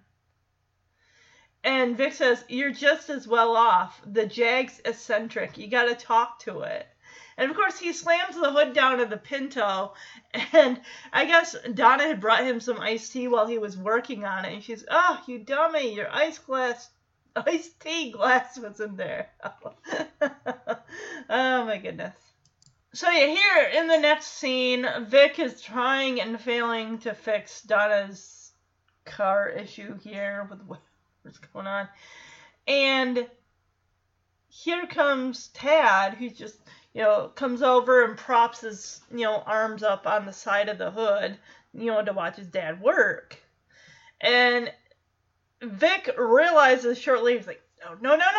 So, like something, I don't know what he's trying to grab or something. It's like, don't, oh, you son of a, and then of course he sees Tad there, so he doesn't say, son of a bitch. He doesn't say that. And Vic asks, well, what's up, Tad? What's going on? And Tad says, I don't want you to go. And Vic's like, well, I'll be back. I'll be back in 10 days. And Tad takes a deep breath, like, but I don't want to go to day camp. And Vic, who's just irritated, is like, don't try to talk to somebody when they're working on something. Because, especially if they're fucking agitated. Because they're going to give you nothing but attitude. As Vic says, well, why don't you give that another day or two, alright? Just deal with it. Like, it'll be fine. And, of course, here's the other thing. With Vic saying the monster words every single night to Tad, it's like their bedtime routine. So, you know, as Tad asks, like, well, who's going to say the monster words? Mommy don't know them. And then Vic finally stops what he's doing and looks at Tad. And, of course, you know, Vic sits, you know, Tad up on the side of the hood and just says, you know, Tad, the thing about the monster words is, you know, they're written down, and that's the only way your dad can know them. So what I'll do is I'll copy them for you, and that way your mom can read them to you every night. And you make sure, it's like, do you promise? Like, yes, I will do it. I will do it tonight. I will take care of that. And Donna, of course, comes out, like, all right, Tad, it's time for your nap. And Vic says, I love you, buddy. I love you, sport. And just completely ignoring. But the way that she asked him, oh, did you fix it? He's like, no, I don't have the tools. Take it out to Joe Camber's. It's only a few miles. He says, no, I don't have the tools. Take it out to Joe Camber's. It's only 7 miles. But he's very dismissive, which I get it. The fact that, you know, his wife cheated on him, so it's like, he's not really going to do her any favors. I mean, he tried to work on the car, but it almost seemed like it was like a half-hearted attempt. Like, I guess I'll see what I can do. Well, I can't do it. So, you know, you can take care of it. Like, this is your problem. It's your car. I have a business meeting. I got my own shit going on with this 10-day business meeting, so I need to focus on that. And she's like, yeah, maybe. And he says, well, I'll try and run it up Saturday if I can get the time. And she says, no, don't worry, I'll take care of it. That's my own thing where I usually will say, don't worry, I'll take care of it. It's like, especially if it's something like Jeremy doesn't want to, like, I don't know if it's something like really, that doesn't look like something I really want to do, or that seems like or he'll say, it sounds like a lot of work. And I'm like, I'll take care of it. And by take care of it, I mean, I'll, like, not guilt you into doing it, but I'll, like, hang back as you, like, oh, I can work on it and you can, like, watch me and step in when you need to, whereas more is like, well, he'll do it, but then I'm like, oh, or I don't know, it's just something like that. So yeah, things are definitely frosty between them. So we see Ted asleep in his bed, and there are the monster words tacked on the closet door. Great place for him. Unless it's like these words, monster words, by tacking it onto the closet door, this represents the power to keep the monster at bay in the closet so he won't get out, or something like that. So here are the monster words in the book. Monsters, stay out of this room. You have no business here. No monsters under Tad's bed. You can't fit under there. No monsters hiding in Tad's closet. It's too small in there. No monsters outside of Tad's window. You can't hold on out there. Quinn, what are you doing? That's not a line. No vampires, no werewolves, no things that bite. You have no business here. Nothing will touch Tad or hurt Tad all this night. You have no business here. So the next day, morning I should say, is very, very foggy out. Like, so much so, they used a fog machine to create this effect. And it was like a marine type, fog type thing. I don't know. But it was so bad that the fire department, according to the trivia, the fire department had to be called out. Because it was just, someone probably thought there was a fire going on with all this smoke. And of course, I think it's in the trivia, because you hear all this, you know, you see the porch of the Camber house, and Brett coming along the side, and then you hear this, you know, I think it's like some man, like sound effect man, like doing like, you know, dog like whining, whimpering into like a funnel type that that it kind of expels the voice, like makes it louder. It does kind of sound a little over the top. But at this point, because Brett is looking for Cujo in the fog, and he keeps like hearing like the whimpering, and then all of a sudden, I don't know whether it's a weeping willow tree or something, and then all of a sudden, Cujo is full-fledged rabid at this point. He is just growling and and Brett is just surprised, like, what happened to his sweet dog? Like, Cujo likes kids. He's a good dog. Even Brett, you know, he reaches out to like, Cujo, what's the matter, boy? Don't you recognize me? It's me, Brett. And just Cujo's just growling and because Brett reaches his hand out like to touch him, and then he like yanks his hand back. You know, he's gonna get bitten. Cujo? Where the hell is he? A forest nearby? How large is their yard? That looks like a wooded area.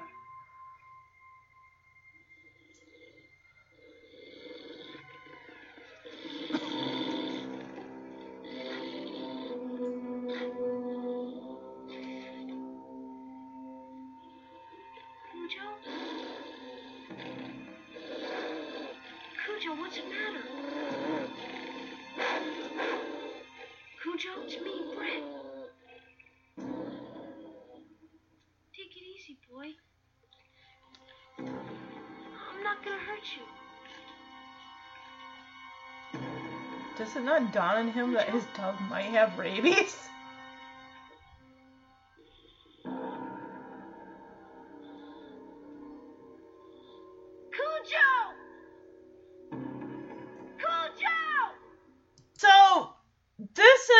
The last amount of restraint that Cujo has as he, you know, growls at his boy. Doesn't bite him, but it's almost like basically he does not recognize Brett anymore.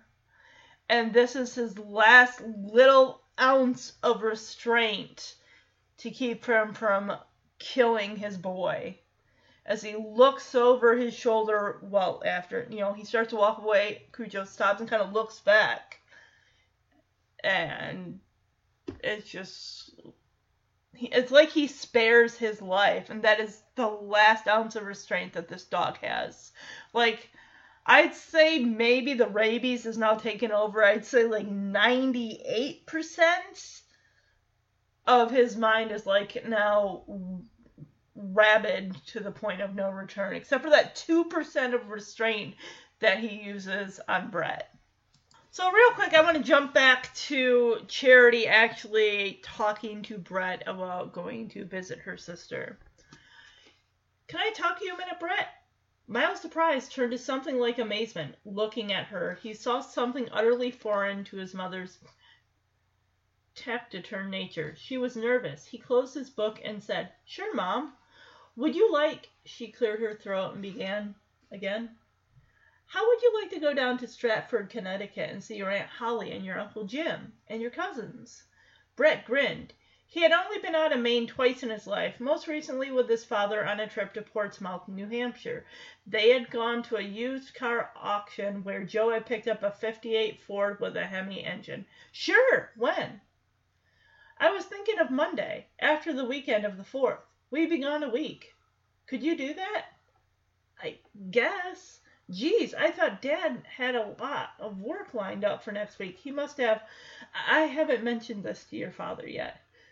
Brett's grin fell apart. He picked up a piece of bacon and began to eat it. "Well, I know he promised Richie Sims he'd pull the motor on his International Harvester, and Mr. Miller from the school was going to bring over his Ford because the tranny shot.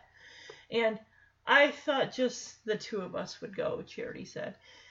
"On the Greyhound from Portland." Brett looked doubtful. Outside the back porch screen, Cujo padded slowly up the steps and collapsed onto the boards in the shade with a grunt. He looked in at the boy and the woman with weary, red-rimmed eyes. He was feeling very bad now, very bad indeed. "Geez, Mom, I don't know." "Don't say geez. It's just the same as swearing. Sorry. Would you like to go if your father said it was all right?" "Yeah, really. Do you think we could? You really think we could?" "Maybe." She was looking through the window over the sink thoughtfully. "How far is it to Stratford, Mom?" "About 350 miles, I guess." "Gee, I mean, boy, that's a long way. Is it, Brett?" He looked at her attentively. That curious, intense quality was back in her voice and on her face. That nervousness. "What, Mom?" "Can you think of anything your father needs out in the shop? Any one thing he's been looking to get?" The light dawned in Brett's eyes a little. "Well, he always needs adjustable wrenches, and he's been wanting a new set of ball and sockets, and he could use a new welder's helmet since the old one got a crack in the faceplate. No, I mean anything big, expensive." Brett thought a while, then smiled. "Well, what he'd really like to have is a new Jorgen chain fall, I guess. Rip that old motor out of Richie Sims's International just as slick as slick." He blushed and hurried on. "But you couldn't get him nothing like that, Mom. That's really dear." Dear. Joe's word for expensive. She hated it. "How much?" "Well, the one in the catalog says $1,700, but Dad could probably get it from Mr. Belasco at Portland Machine for wholesale. Dad says Mr. Belasco's scared of him." "Do you think there's something smart about that?" she asked sharply. Brett sat in his chair, a little frightened by her fierceness. He couldn't even remember his mother ever acting quite like this. Even Cujo, out on the porch, pricked his ears a little. "Well, do you?" "No, Mom." Yeah, clearly Charity is not a fan of Brett, finding that's an admirable quality in his dad, that people are scared of him. So Charity also mentions about the lottery ticket. The green number on her ticket, 76, and the red number, 434, matched the numbers drawn by the State Lottery Commission 2 weeks before. She had checked it dozens of times, unable to believe it. She had invested 50 cents that week, as she had done every week since the lottery began in 1975, and this time she had won $5,000. She hadn't cashed the ticket in yet, but neither had she let it out of her sight or reach since she found it. We do have that kind of money. Alright, so it looks like Charity was able to get that Jorgen chain fall, whichever whole thing for wholesale, which I guess turned out to be, what, $1,241.71? That's not bad compared to, like, whatever the catalog price was of $1,700. Oh, okay, here we go. So we do get how much? It's $5,000 minus $800 for taxes, so that'd be what, $4,200? That is not fucking bad at all. That is not bad. It's still that's pretty damn good, honestly. So actually, when the two men are delivering that engine hoist thing into the barn as a surprise for Joe Camber, they do see Cujo there, and Cujo, these two strangers clearly can tell there's something off about this dog. The fact that the dog is growling at them, and it's like they make it be like they can't get in their truck fast enough.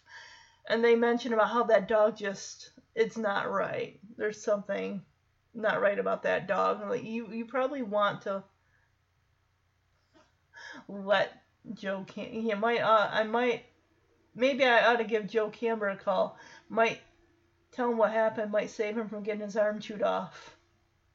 Oh yeah, neither of them called Joe Camber, and it says here, neither of them thought about Cujo again until they read about him in the paper.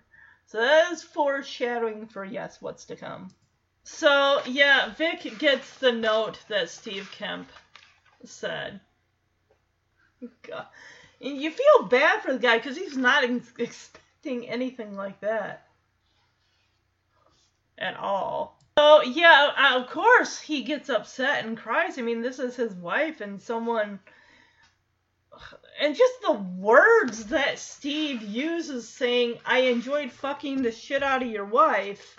I mean, my good, how else is a man supposed to take that? I mean, sure, he probably thought, he and his wife didn't have sex that often, but and he even at one point thinks whether or not she actually is, fucking around on him with someone else. And so he ends up calling Donna saying, hey, I'm going to be out late, just feed Tad his dinner. And she even knows his voice sounds a little strange, probably because he's upset and crying. And Vic even thinks about just taking Tad and just leaving with him. But he knows, Tad being 4, he's pretty perceptive. He would probably want to know why, what's going on. Of course, this is right before Vic is supposed to leave for a 10-day work trip, to fix the whole Sharp Serial Professor and shit like that. Now he's got this weighing on his mind. Can you imagine? You gotta be bringing your A game to this fucking meeting and fix this work issue, and now you just found out your spouse is having an extramarital fling behind your back. So yeah, it looks like Steve Kemp skipped town. He just zipped, as soon as he mailed that letter, he was out of there. And Vic does confront Donna about it in a way. She tries to explain in a way, saying, it was more of fear of her getting old. And he's like, really? That's why? Because you felt like you're getting old, so you decided to have a fling? We also do in the book also hear about Cujo, like I said, Cujo's point of view, these vivid dreams of us attacking, his boy, Joe, and Charity and stuff like that. And it even says, he was continually thirsty, but he had already begun to shy away from his water dish some of the time, and when he did drink, the water tasted like steel shavings. The water made his teeth ache. The water sent bolts of pain through his eyes. And now he lay on the grass, not caring about the lightning bugs or anything else. Yeah, he's basically just hanging out with Joe and Gary, who are basically shooting the shit at Gary's place. Okay, so the encounter with Cujo, I want to read that in the book because it's a smidge different. And then the growling began. His heart leapt into his throat and he fell back a step. This is about Brett. All his muscles tensing into bundles of wire. His first panicky thought, like a child who has suddenly tumbled into a fairy tale, was, Wolf! He looked around wildly. There was nothing to see but white. Cujo came out of the fog. Brett began to make a whining noise in his throat. The dog he had grown up with, the dog who had pulled a yelling, gleeful 5-year-old Brett patiently around and around the dooryard on his flexible flyer, buckled into a harness Joe had made in the shop. The dog who had waited calmly by the mailbox every afternoon during school for the bus, come shine or shower. That dog bore only the slightest resemblance to the muddy, matted apparition slowly materializing from the morning mist. The St. Bernard's big, sad eyes were now reddish and stupid and lowering, more pig's eyes than dog's eyes. His coat was plated with brownish-green mud, as if he had been rolling around in the boggy place at the bottom of the meadow. His muzzle was wrinkled back in a terrible mock grin that froze Brett with horror. Brett felt his heart slugging away in his throat. Thick white foam dripped slowly from Cujo's teeth. Cujo? No. Cujo? Brett whispered, and he calls him Cuji.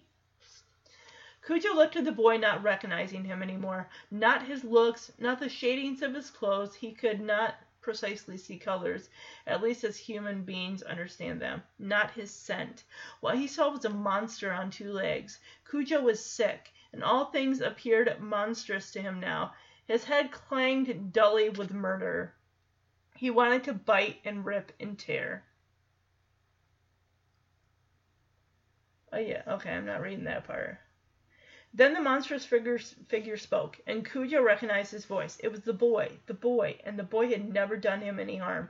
Once he had loved the boy, and would have died for him, had that been called for. There was enough of that feeling left to hold the image of murder at bay until it grew as murky as the fog around them. It broke up and rejoined the buzzing, clamorous river of his sickness. Cujo? What's wrong, boy?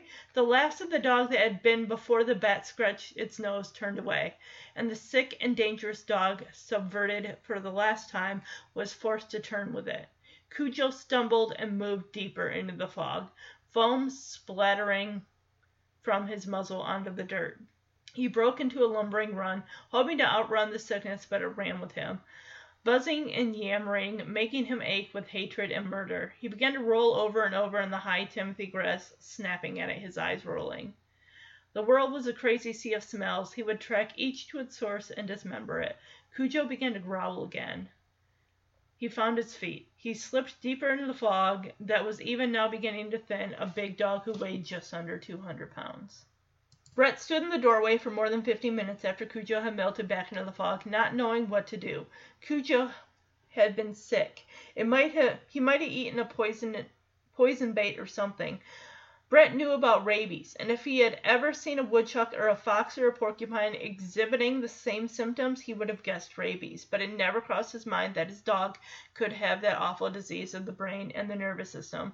A poison bait, that seemed the most likely. He should tell his father. His father could call the vet. Or maybe Dad could do something himself. Like that time 2 years ago when he had pulled the porcupine needles out of Cujo's muzzle with his pliers, working each quill first up, then down, then out, being careful not to break them off because they would fester in there. Yes, he would have to tell his dad. Dad would do something. Like that time Cujo got into it with Mr. Porcupine. So, of course, Brett thinks about the trip that he and his mom are going to be going on shortly and whether or not he should actually tell his dad, because if he does tell his dad will probably make them stay home. And that, that's the last thing that Charity wants, because this is not just a trip to visit her sister. There's more to it than that. This is I'm leaving you and I'm taking our son with me, but I'm disguising it under just a visit to see my sister, when it's more like we're not coming back. So Vic, it's the morning that he leaves on his trip, and of course Tad's like, I don't want you to go for 10 days, I just want you to go for 1 day. And Vic says, I will be back before you know it. And they kiss goodbye. Of course, as Vic is getting ready to turn on the ignition and everything to the car, he's like, oh shit, I forgot to take the Pinot into Camber's. And Donna's like, I'll take care of it. It'll be fine, don't worry, I'll take care of it. What else, honestly, is there to say? Vic says, well, I'll see ya. Not, I love you, Donna. Not, I'll call you when I get to the hotel. None of that. Like, well, I'll see ya. Like, what else is there to say? Your spouse cheated on you. I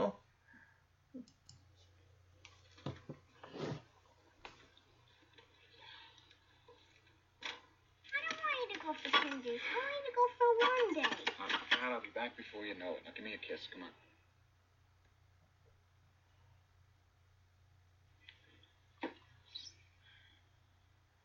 I forgot to take the pinot into Camber's. We'll take care of it.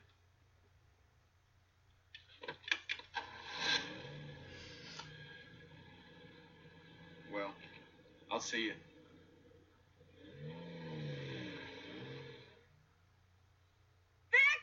Stay there.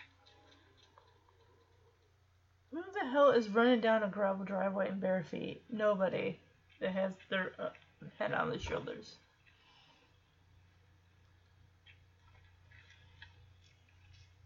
I just wanted you to know it was over. I just wanted to be sure that you knew that. I can't make that it never happened, Vic. I can't make like it never happened either. I know that. So I don't know what I'm gonna do yet.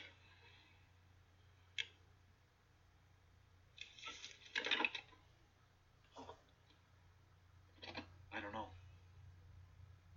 So Vic pulls away, and Donna's like, Ted, stay there. And she runs after Vic, who stops the car. He doesn't... I'm surprised he doesn't just keep going. Like, I don't want to talk to you right now. And she wants to assure Vic, like, I wanted you to know that it's over. I just want to make sure that you knew that. And she's bent down, you know, arms on the side of the door, looking at him, and he will not even look at her. He just keeps staring straight ahead. And she says, I can't make like it never happened. He says, I can't make like it never happened either, Donna. And she's like, I know. And he says, you know, I don't know what I'm going to do. It's like, basically, I got to focus on work. I do not have time to deal with this or even think about this. So I'll see you when I get back, and we'll just go from there. Like, I'm tabling this until I get back from the trip, so. I mean, what does she expect him, like, what does she exactly want him to say? Don't worry, it's okay, I understand why you did it. What does she want? Like, absolution from her mistake? I don't know. It's like, is she trying to make herself feel less guilty? But I don't know. So Joe backs up the station wagon as Brett brings a couple of suitcases out. And Joe comes out and takes his hat. This is the thing. I know. You're probably like, why are you making a big deal of him taking his hat off? Because the whole time he had his hat on, looked like he had a full head of hair. And when he takes it off, you just see the ring line of hair going around his scalp. It's like this whole time he's been hiding a secret under his hat, and it's the fact that he is mostly balding, which he looks to be probably close to the same age as Vic. There are people, you know, genetics and stuff probably force them to go prematurely bald at a young age. And honestly, it's not that bad because it kind of crowned like to the middle of his head where the balding starts to, it like stops. And then like he's still got a ring of hair. I don't know where the hell that Brett was gonna go because Joe's like, get the rest of the bags, Brett. One indication that she is not coming back, and like I said, I wouldn't have realized this until I was an adult and I heard that review. They brought it up and said, well, she's taking her photo album, so clearly she is not coming back. So Brett comes in to tell Charity, like, Mom, I saw Cujo this morning in the fog. He was all bloody. He was dripping foam at the mouth. And the way he kind of pats the back of the couch kind of is like, I think I better tell Dad, as in, yeah, I think I should do that. And Charity stops and like, no.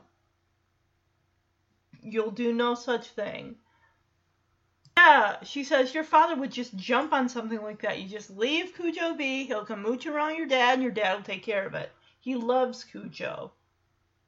Yeah, I mean, he's always taking him over to Gary's. And the way that Brett says, yeah, I guess he would. And she says, you know, when we get to, you know, my sister, you know, you can call your dad later tonight. And when you talk to him on the phone, you say kind of casually, you feeding my dog, Daddy? Then you know. And Brett just looks at her like, yeah. And we hear Joe, Brett! I'm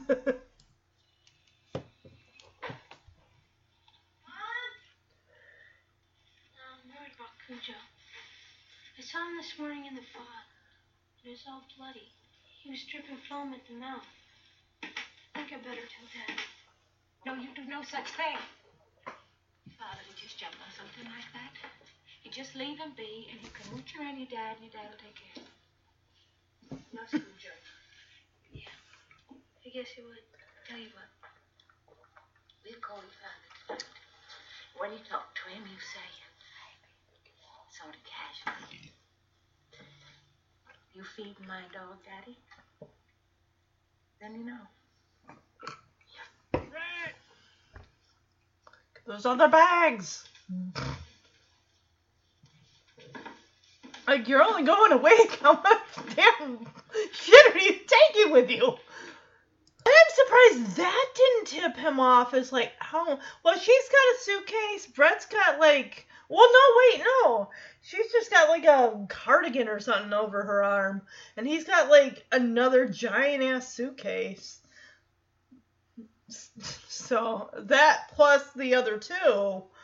It's not like she's telling Brett what's gonna happen. Like, we're actually going to stay there. So you take whatever you need to that means the most to you. We can't take Cujo. But anything else, just put it in a suitcase. They're basically traveling light. We don't want to... But no, I mean, I can imagine she would not tell Brett that they're actually going to be staying there. Alright, everyone, I hope you enjoyed part 1 of my review of 1983 Stephen King's Cujo. And we're cutting it off at this point, and then the next point, part 2, is going to begin with Joe Camber's friend Gary's death. This is Cujo's first kill, as he is now fully rabid.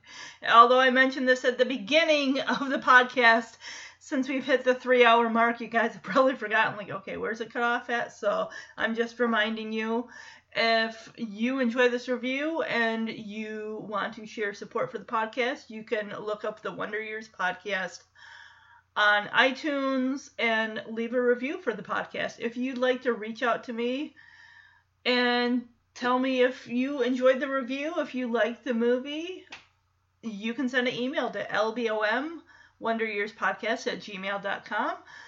All right, so next review is going to be up on the 31st, so 2 days from now, Halloween to be exact. So look for part 2 coming to SoundCloud, the Wonder Years podcast, looking back at my Wonder Years podcast on SoundCloud and Apple iTunes. All right, bye-bye.